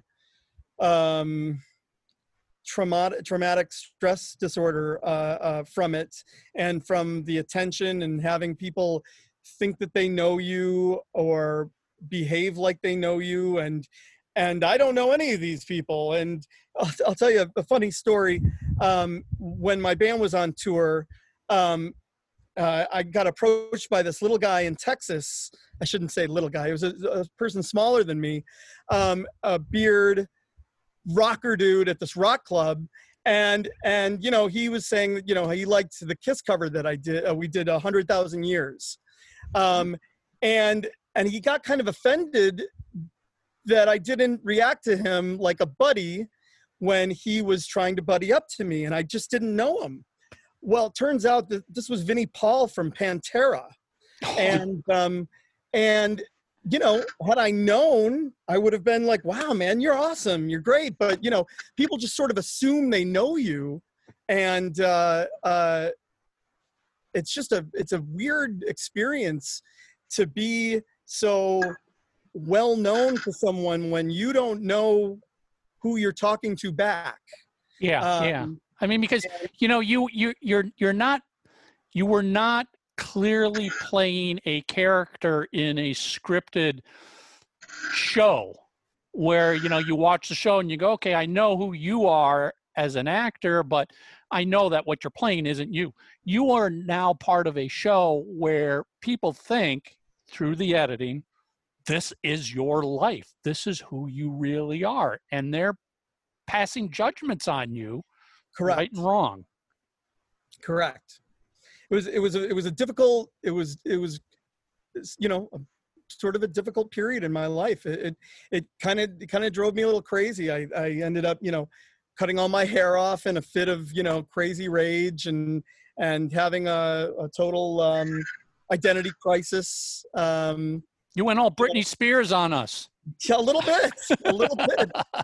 It was a crazy time. It was it made me question a lot of things that I thought I knew about myself. Would you do the whole thing again if knowing what you know? Well, probably not. Only because I think that it changed me in some very profound ways. I'm much more guarded now.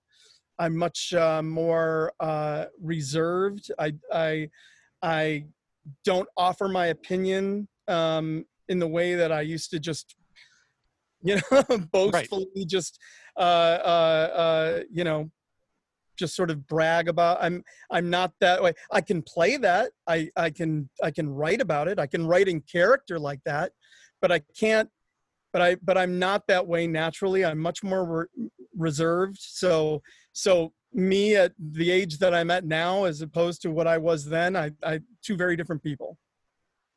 Wow. It's again, it's so hard. Timeline's everything, people. We say that all the time on the show. And you know, if you're one of our younger listeners now, you grew up in an era where reality television just has always been there. And you know, you can be your own reality TV star now on social media. I mean, you just turn a video camera on. I mean, hell, that's what we're basically doing here. But back in '92, Didn't exist. Completely unheard of, unknown. I mean, that was part of what kind of, you know, again, it was so long ago, but I remember it's like, wow, this real world is kind of cool. This is really interesting that we're a camera on the lives of these kids. Yeah, it was very unique, very new, ultra modern approach to entertainment, and it changed.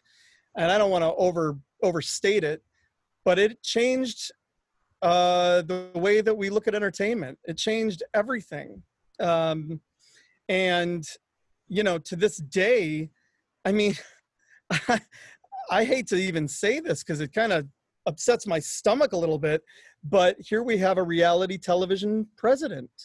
And, you know, our entire world has changed because of this silly television show that I was involved in 25 years ago, more, you know, almost 30 years ago.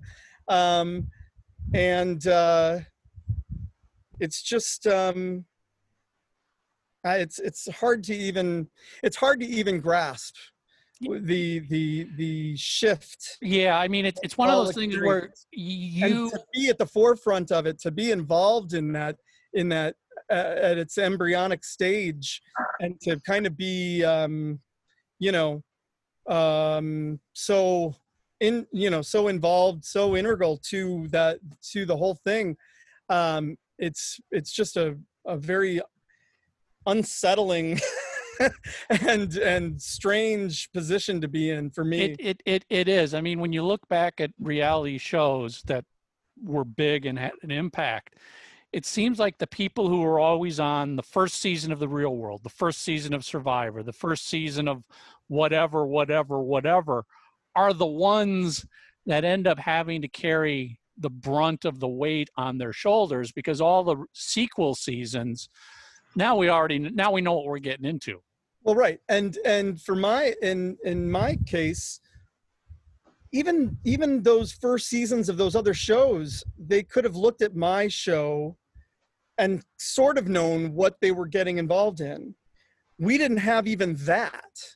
We didn't have anything. We were the very first of the very first. So it was, you know, it was really a bizarre experience. You know, on one hand, I think of it as, you know, how lucky I was to be involved in it. On the other hand, it's like a double-edged sword. It's how unlucky I was. Sure. It affected my life in so many good ways and bad. And it changed who I am, both good and bad. Has MTV, and maybe they did, and I've just stopped paying attention to The Real World after I don't know how many seasons they did of it. But has MTV ever did something where they brought back all of the people from that first season 25 years later and said, what happened to you? No, what they like to do is bring back all the seasons and sort of make it a bigger thing. You know, they don't really give much credence to the first season as being, I think, and there's a reason for that. I'm sure we're so much older than their demographic. You know, who wants to see a bunch of, you know, 40 and 50-year-old people on MTV? That's not MTV. That's not their demo. So no, if they're gonna, and frankly, I don't really care to be, and I don't watch much reality television. I never watched any of the subsequent seasons of Real World. So I don't really care to be associated so much with Sure. the seasons after mine, so I don't really participate in any of their reunions or things like that. Occasionally I'll go to one of their holiday parties or something if they're, if I'm feeling social or something like that. So at least they haven't forgotten about you. Yeah, well, they have. They know that I'm not. I've probably changed so much that whereas at one point in my life I may have been a good reality television personality, they know that now that I'm reserved enough and probably not willing to give them the sort of openness that they want or Right. or require for their shows. So yeah, it's crazy. The whole thing's weird. They should do the Real World when you're 50. Yeah. Well, it's funny, they did a lot of my original cast members were in town for something on another channel, and we all got together just off camera to say hi. I mean, everyone except for Kevin, who was in New York, who I saw last year. I was there on business, and I invited him to our to a concert that I work in music publishing now, so I was there with an artist and invited him, as he's still very much involved in the hip hop scene. This was a hip hop artist that I was at a performance in New York, and I invited Kevin, but so he wasn't at this thing, but most of the other cast members were there, and it was just really good to see everybody. Everyone is doing very well, and it was really nice. We hadn't seen each other in 20 years more. Wow. Yeah. That's got to be interesting. I mean, especially because your lives would have never crossed paths without this show. I mean, that's literally why you met each other. That's right. And they really would not have. I mean, that was the thing that surprised me the most when I when I met everyone. I sort of expected them to be kind of more like me, kind of, they were, to their credit, they were more of the artists, performers that I was, and they don't really pick those kind of people anymore. On that first season, they chose a lot of young people that were artists and either musicians or writers, fine artists, dancers, that kind of thing. And most of those people I would have never, I would just in my social circle that didn't really include many, at the time, didn't really include many rappers or fine artists or dancers or that kind of thing. And it was interesting to live with those people at that stage in our lives and meet them and to follow up with them so many years later was great. Right. So Aaron, Andre, what are you up to now? I have a heavy rock band. After not playing rock music for many years, I started a new rock band here in Los Angeles. It's my name, Andre Comeau. And we recently released a record on David Ellefson from Megadeth's label, EMP. Oh, good for you. Group. We are currently going back in the studio to record a follow-up. We just released an EP in June called Wrong Within, that's available on all the digital and streaming outlets. And we're recording the follow-up now in lieu of any touring, which we were all really hoping to do, but obviously COVID kind of changed all that. So we're just sort of following it up with a full length. Probably do some live streaming events before, that kind of thing, before we put out the new one, which I hope to have out in the early part of next year. Awesome. Well, we'll definitely, let us know as it gets closer and it drops, and we'll make sure to let the KISS fans know to yeah, I think KISS fans would like the EP that's out now. As a matter of fact, it's very heavily influenced by 70s prototypical metal, Humble Pie, Kiss, Led Zeppelin, that kind of thing. It's very much in that vein. And, one thing that is for certain is that I'm, very influenced by Paul Stanley specifically and his songwriting and vocal style. I think any Kiss fan is going to like my band a lot. So couple final questions. We'll save the ultimate question for the very end here. Well, let's just get into it, because that's the best question. And I think we kind of know where you're coming from on this, but we got to ask you, did Vinnie Vincent save Kiss? Absolutely. Oh God. Well, it's a good thing we're wrapping up. I think Vinnie Vincent, his influence on Kiss cannot be overstated.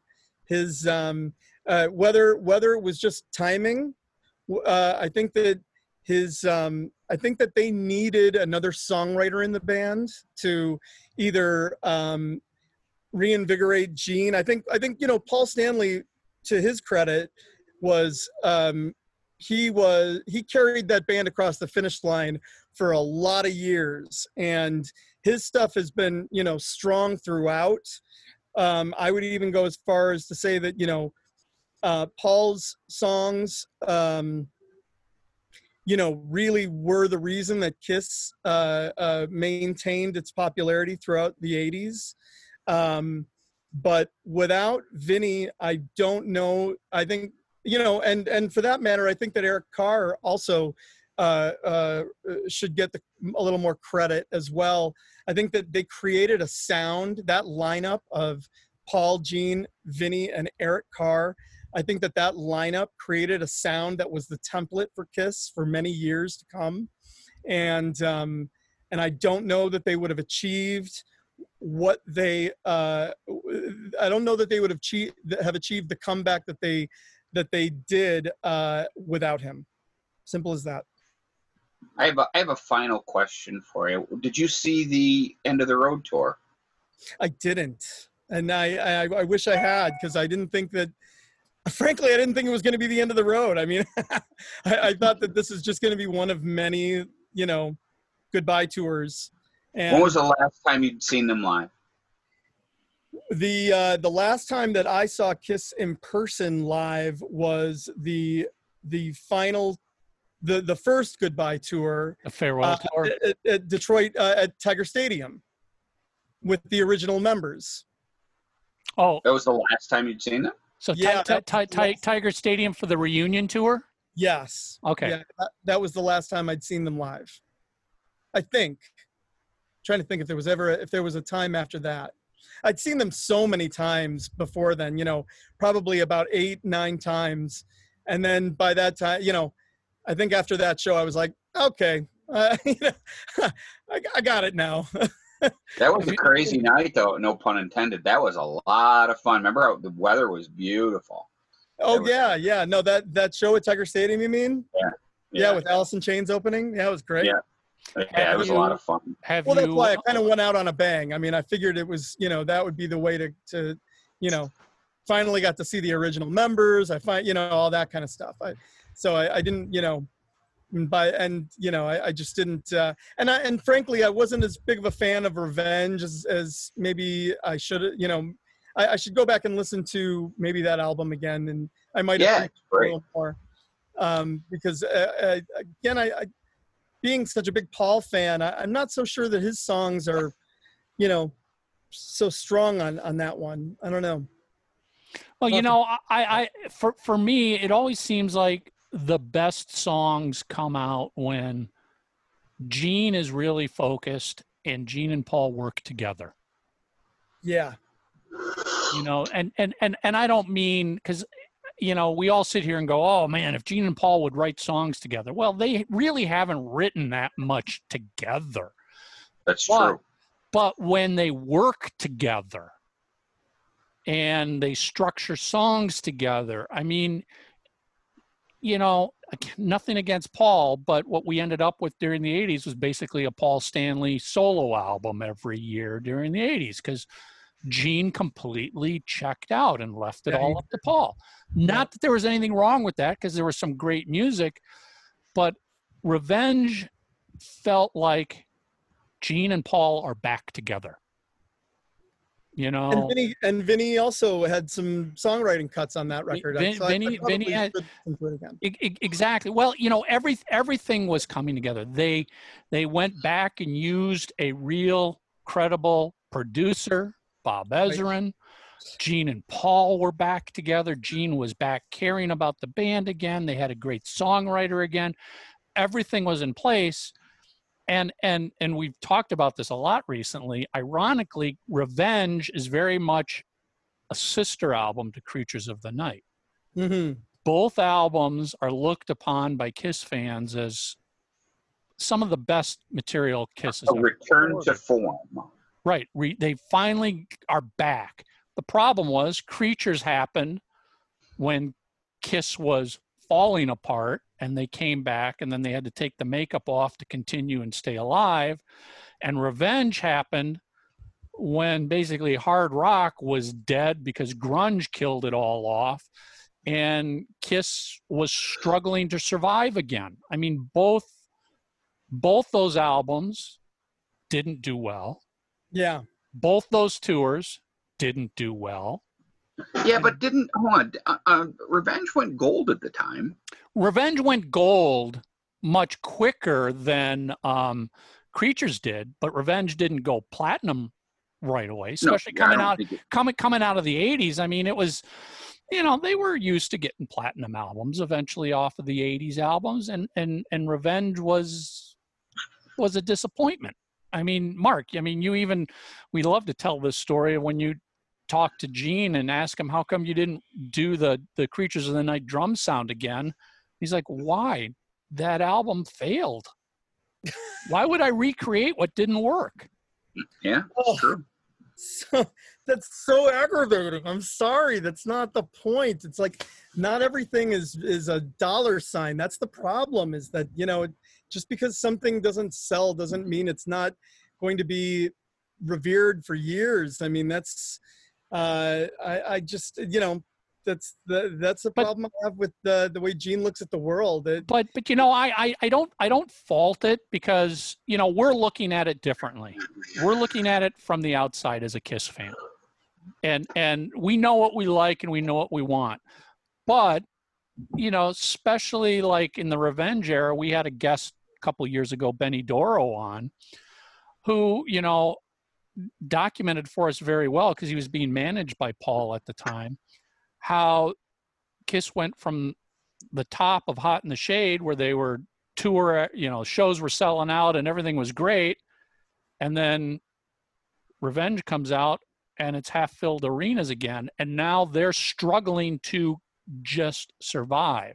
Yeah. So it's easy for us to sit here and go, well, why didn't you record that sound again? We love that sound. And they're like, yeah, we didn't know if the band was going to exist a year from now. That's what we're worried about. Why would we create something that didn't work when right now we got to find something that works?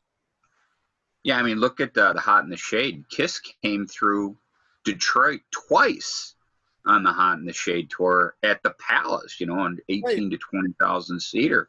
And then when they came back for Revenge, they had to hype it as recording a live 3, but literally, had they just stayed on the road, I mean, let's face it, they didn't stay on the road because the tour didn't do very well, you know. Really a few months later, well, then they had to kind of do what they did for Creatures. They had to take the show on the road. They started playing South America and, you know, looking at other avenues because they couldn't put feet in the seats, as they say.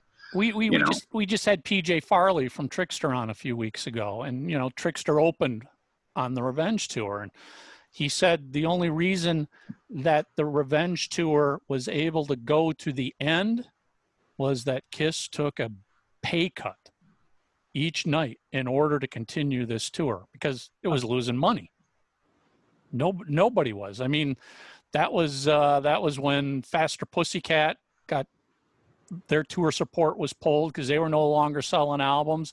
So they get pulled off the tour. And, you know, as we all know, looking back, 92 was a tough year for anybody who had anything to do with 80s rock, hard rock, glam rock, anything. If you weren't up there in combat boots, shorts, and a flannel shirt, nobody was paying attention to you all of a sudden. Try being on a reality TV show. Yeah, I bet.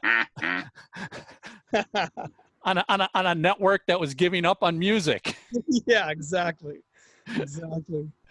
So Andre, where can people check you out online? You know, they can come to my Facebook band page. It's Facebook/ Andre Comeau. And the album is out on all the digital outlets, iTunes, Spotify, Deezer, all of those as well. You know, check it out and drop me a line. Love to hear from you. We definitely will. Everybody go check out Andre's band. Means a lot. It was great meeting you, although we were in a lot of buildings together already. Yeah, exactly. Hey, for all you guys know, you might have pissed next to each other at Comeau. The troughs over at Joe Louis Arena. Yeah, no doubt. Could have been the guy that got cold cocked in the front row. That was you. There you go. Oh, that's funny. Andre, this is great. It's always so much fun just chat and kiss. Just Great love it. meeting you guys. Had a lot of fun. Let's do it again. You got it. Anytime. Take care, Andre. Bye. Fun talk with Andre. He's definitely a Kiss fan. I mean, you know, let's be honest. If you went to the Creatures of the Night tour, you're a Kiss fan. That's it. That's your cred right there. Yeah, I don't think anybody went to the Creatures tour accidentally. No. It wasn't like, hey, what are we doing tonight? Oh, Kiss is in town. Let's go see him. No, you only went because you were a Kiss fan. Yeah. That was it. No, a lot of fun. I love his tribute shows with Sick Army where they fire Ace and hire Vinnie and fire Peter and hire Eric.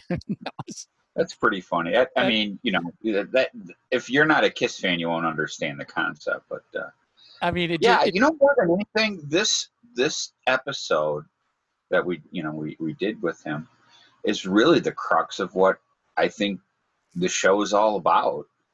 You know, you and I both didn't know him, and Tommy, you know, before he was having those technical issues, we didn't know Andre from Adam. And next thing you know, we're sitting around belly up to the bar talking Kiss and sharing stories, and this was a lot of fun. I really enjoyed you it. know, and it actually, for me at least, it was pretty interesting to get that little insight he could give us into the real world. I mean, I remember that back in 92. I remember watching it. I remember thinking, this is crazy. This is interesting. This is cool. I remember every week checking it out. It was cool getting his take on that because, you know, as he said, nobody was doing that before then. Nobody did reality TV. Maybe that's how come I enjoyed the first half so much. Never been a reality TV guy. I always joked around. I said, to me, reality TV, that's why I like sports, meaning that's the ultimate reality TV, is that you don't know what the final score is going to be. I mean, that's what always unless you're one of the refs. Yeah. But all kidding aside, I've never, you know, I never watched any of those shows. Just not something that's geared toward me. I don't know why. You know, and I can't say why I watched it. I didn't watch it because it was reality.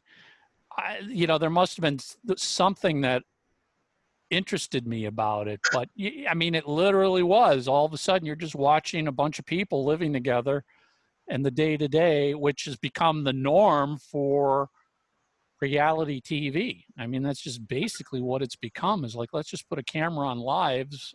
Of course, as he said back then, it really wasn't scripted like it is now. Yeah, I mean, look, here's how out of it I am. Is Jerry Springer still a thing? Is that guy still on TV? I don't think so. Is he even alive? But I mean, I always equate like that was Morton Downey's now. He's dead, isn't he, or something? Morton Downey is, yeah. Yeah. the entire genre, I just never, you know, it's fun. I like sports and news. that's about it, man. I don't really have much time for. I mean, of course, there's some. I'm looking for, because I just found out it's a few episodes in. I guess the new Fargo just started.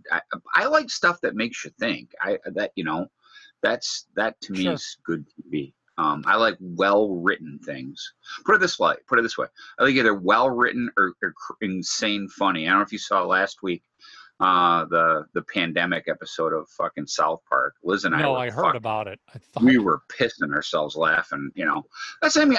I want something like that's what I mean. I just the whole. And I'm not putting. Look, if you like it, sweet. I'm just. You probably don't like stuff I like, But it's just like that whole genre. I just never. I'm like, okay, so there's. And here's something too. I guess I should have asked him. Like he said, he walked there some days to go into his apartment. He saw the light was on. He's like, fuck this, and I left. Yeah. Because I do think at the crux of reality TV can't be real. Because if you're being recorded, your guard's already up. You can change your life. Correct. That's what I mean. So I always kind of found the whole thing disingenuous. And again, without him saying it, that's what he kind of said. He's like, I'm going to go home and fuck the lights on. Fuck, I'm going to go walk the streets for another couple hours till I come home and the light's not on. Right. Well, how real is that? It's not. Because you don't want to fucking deal with it. And I get it. I understand. Who'd want to live in a fishbowl?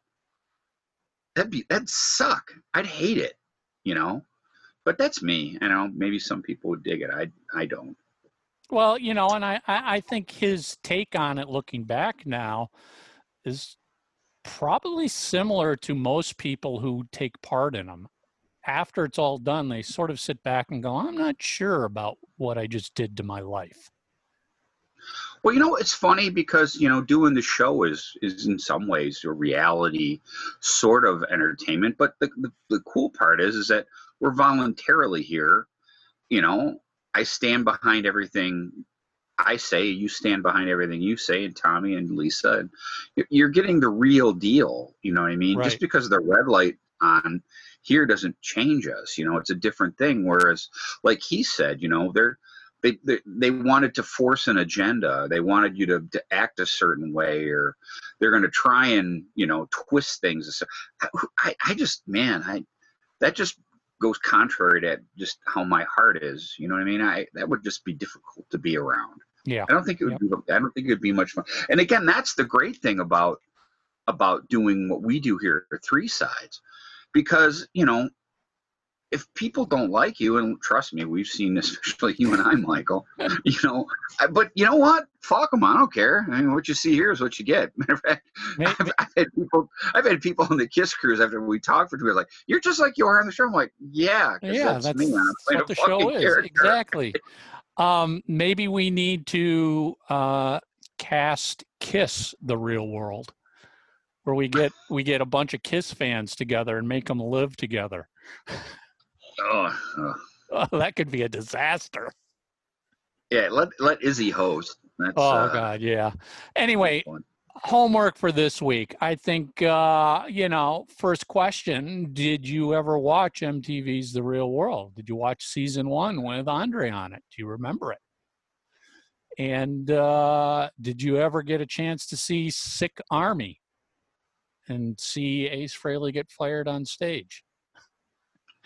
That would be hilarious. I mean, the whole concept's funny. That's great. I mean, at the end of the day, what do we keep saying? As Kiss fans, we got to laugh at ourselves because everybody else laughs at us. And that's like the epitome of laughing at Kiss. Going back to that, though, what did I send you the other day?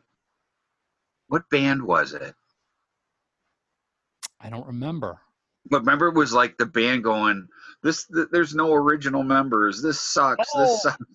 Oh, yes. Like, what does this sound like? God, I can't remember what band it was. It wasn't Deep Purple. Oh, Oyster Cult. It was Oyster Cult. Yeah, you're right.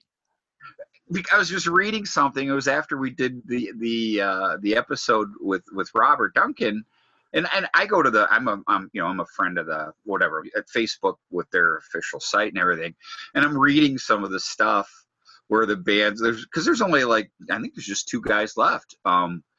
And people are complaining. That was it because Blue Oyster Cult is releasing a new record, which I think comes out this weekend. Yep. Which I pre-ordered. Can't wait to get it. And all these people are like, they haven't put out an album in, 10 plus years.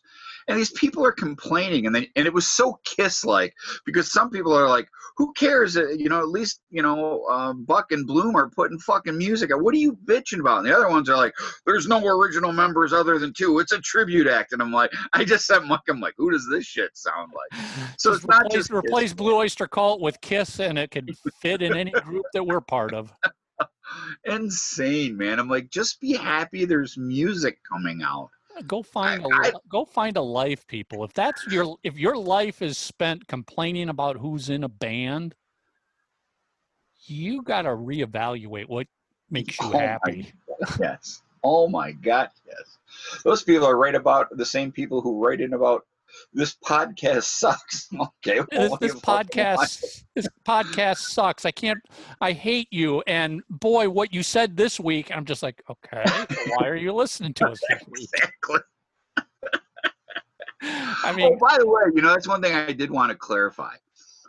There was a thread somewhere. We're not going to go into that, but I'm just telling you, okay, the whole thing with that I said about Peter Criss did not play on Larger Than Life. I'm just letting you know. My answer. Your bombshell? Yeah. My answers didn't come from an internet site. Somebody's aunt didn't tell me.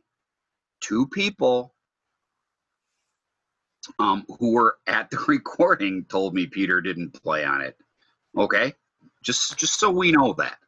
I'm so tired of going at, and plus my 40 plus years of playing, I know the nuances of drumming. That's not him. Okay. And I've had people go, all right, because one of them's a dear friend of mine, but before this whole thing was even a thing, like the whole ghost musician thing, in the late 80s, very early 90s, Gene told a good friend of mine and a good friend of this show who played drums. It wasn't Peter. And then during the reunion era, when Peter was back in the band, Gene said, "Oh yeah, that was Peter." He did. You know why? He just didn't want any arguments. He didn't want to make his bandmate look. But again, people who were there. One of the guys helped set up the mics. That's all I'm going to say. That Peter did not play on that. So just so you know, and also too, just use common sense. We'll put it this way: if you've been playing drums for 20 plus years, I've been playing for 40, and my point is this: you know how people play. Now I've talked this over with not only Kiss fans but non-Kiss fans. Are like, no, Peter did not play on Larger Than Life. That's all. It doesn't mean he sucks or he's bad. I love Peter, and I like he was falling apart by that time, and that's what happened. I just love you make a comment like that, and fans are like, "Oh my God, Mark Cicchini drops a bombshell." It's like, what? Yeah, look. What bombshell? Well, matter of fact, because the thread was because I said that the last full, and I meant studio record. I don't think I have to. The last full record that Peter Criss played on was Love Gun. That's the truth. That's well documented. That's not a bombshell. It's not Anybody a bombshell. I knows that. If you want to split hairs and get technical, he played all the drums on the Kiss Symphony, but that's not a lie. That's not a studio record. So, and again, Peter didn't play on Larger Than Life. You can put it this way: if you think he did, then enjoy yourself. I put it this way: it's a great song, it's a great performance, and again, like I said, I know the truth, I know the fact, because again, the people who told me were there, and they told me to my face, privately. That's all I'm saying. So I don't need to go any further than that. And I was just making a comment, and you know, there's a reason I'm not going into who told me and what. I know it, so I don't need to, you know, go into anything. And I will tell people this, because I tell, you know, it's kind of like the Detroit Expo and things that have happened. There's certain things I'm just not going to talk about here. But I tell people all the time, if I bring it up on the show and you want to, if you see me on the Kiss Cruise or a record show or something, I'll talk all day long about it. But, you know, when people tell me stuff in private, that's just it, you know. But I'm not going to come and blab about it on a podcast, or, you know, write a big thing about it. But if you want to talk about it face to face, I'm fine with that. I think that's fair. Again, it's the truth. What I know is the truth, so I don't need to go any further about that. It's just I don't know. It doesn't get old when I still see people like just get all bent out of shape and freaking out about stuff, and it's like, it's there was just like Kiss. 2 pages on it. I know, it's just Kiss. It's not a bombshell. It's not a big deal. It's not. I don't go hug your significant other or your kid. That's more important. Okay. Oh, I know, it's funny. What Peter Criss played on doesn't matter. So anyway, yeah, you know, that's your homework. Did you watch MTV's The Real World? Do you remember Andre? Did you see The Sick Army? Have you listened to Andre's music? Let us know. You know where to go. Yeah. Find us on all the social medias. Leave your comments. And I don't want to jinx this, but I got to tell you, all I'm going to say is, holy crap, we just confirmed somebody for a few weeks that comes through. Big shit. Big shit. Put it this way. We talked about the Dynasty Tour earlier today. We're going to talk about the Dynasty Tour again. That's all I'm going to say. That's all we're going to say. That's all we're going to say. So anyway, that's it. If you're watching on YouTube, hit that subscribe button. If you're listening on Spotify, follow us, subscribe, leave a review and a ratings on iTunes. It means a lot to us. And that's it. We'll see everybody next week. So you love the show. Go to itunes.threesidesofthecoin.com and leave your review and rating of 3 Sides of the Coin. Thanks.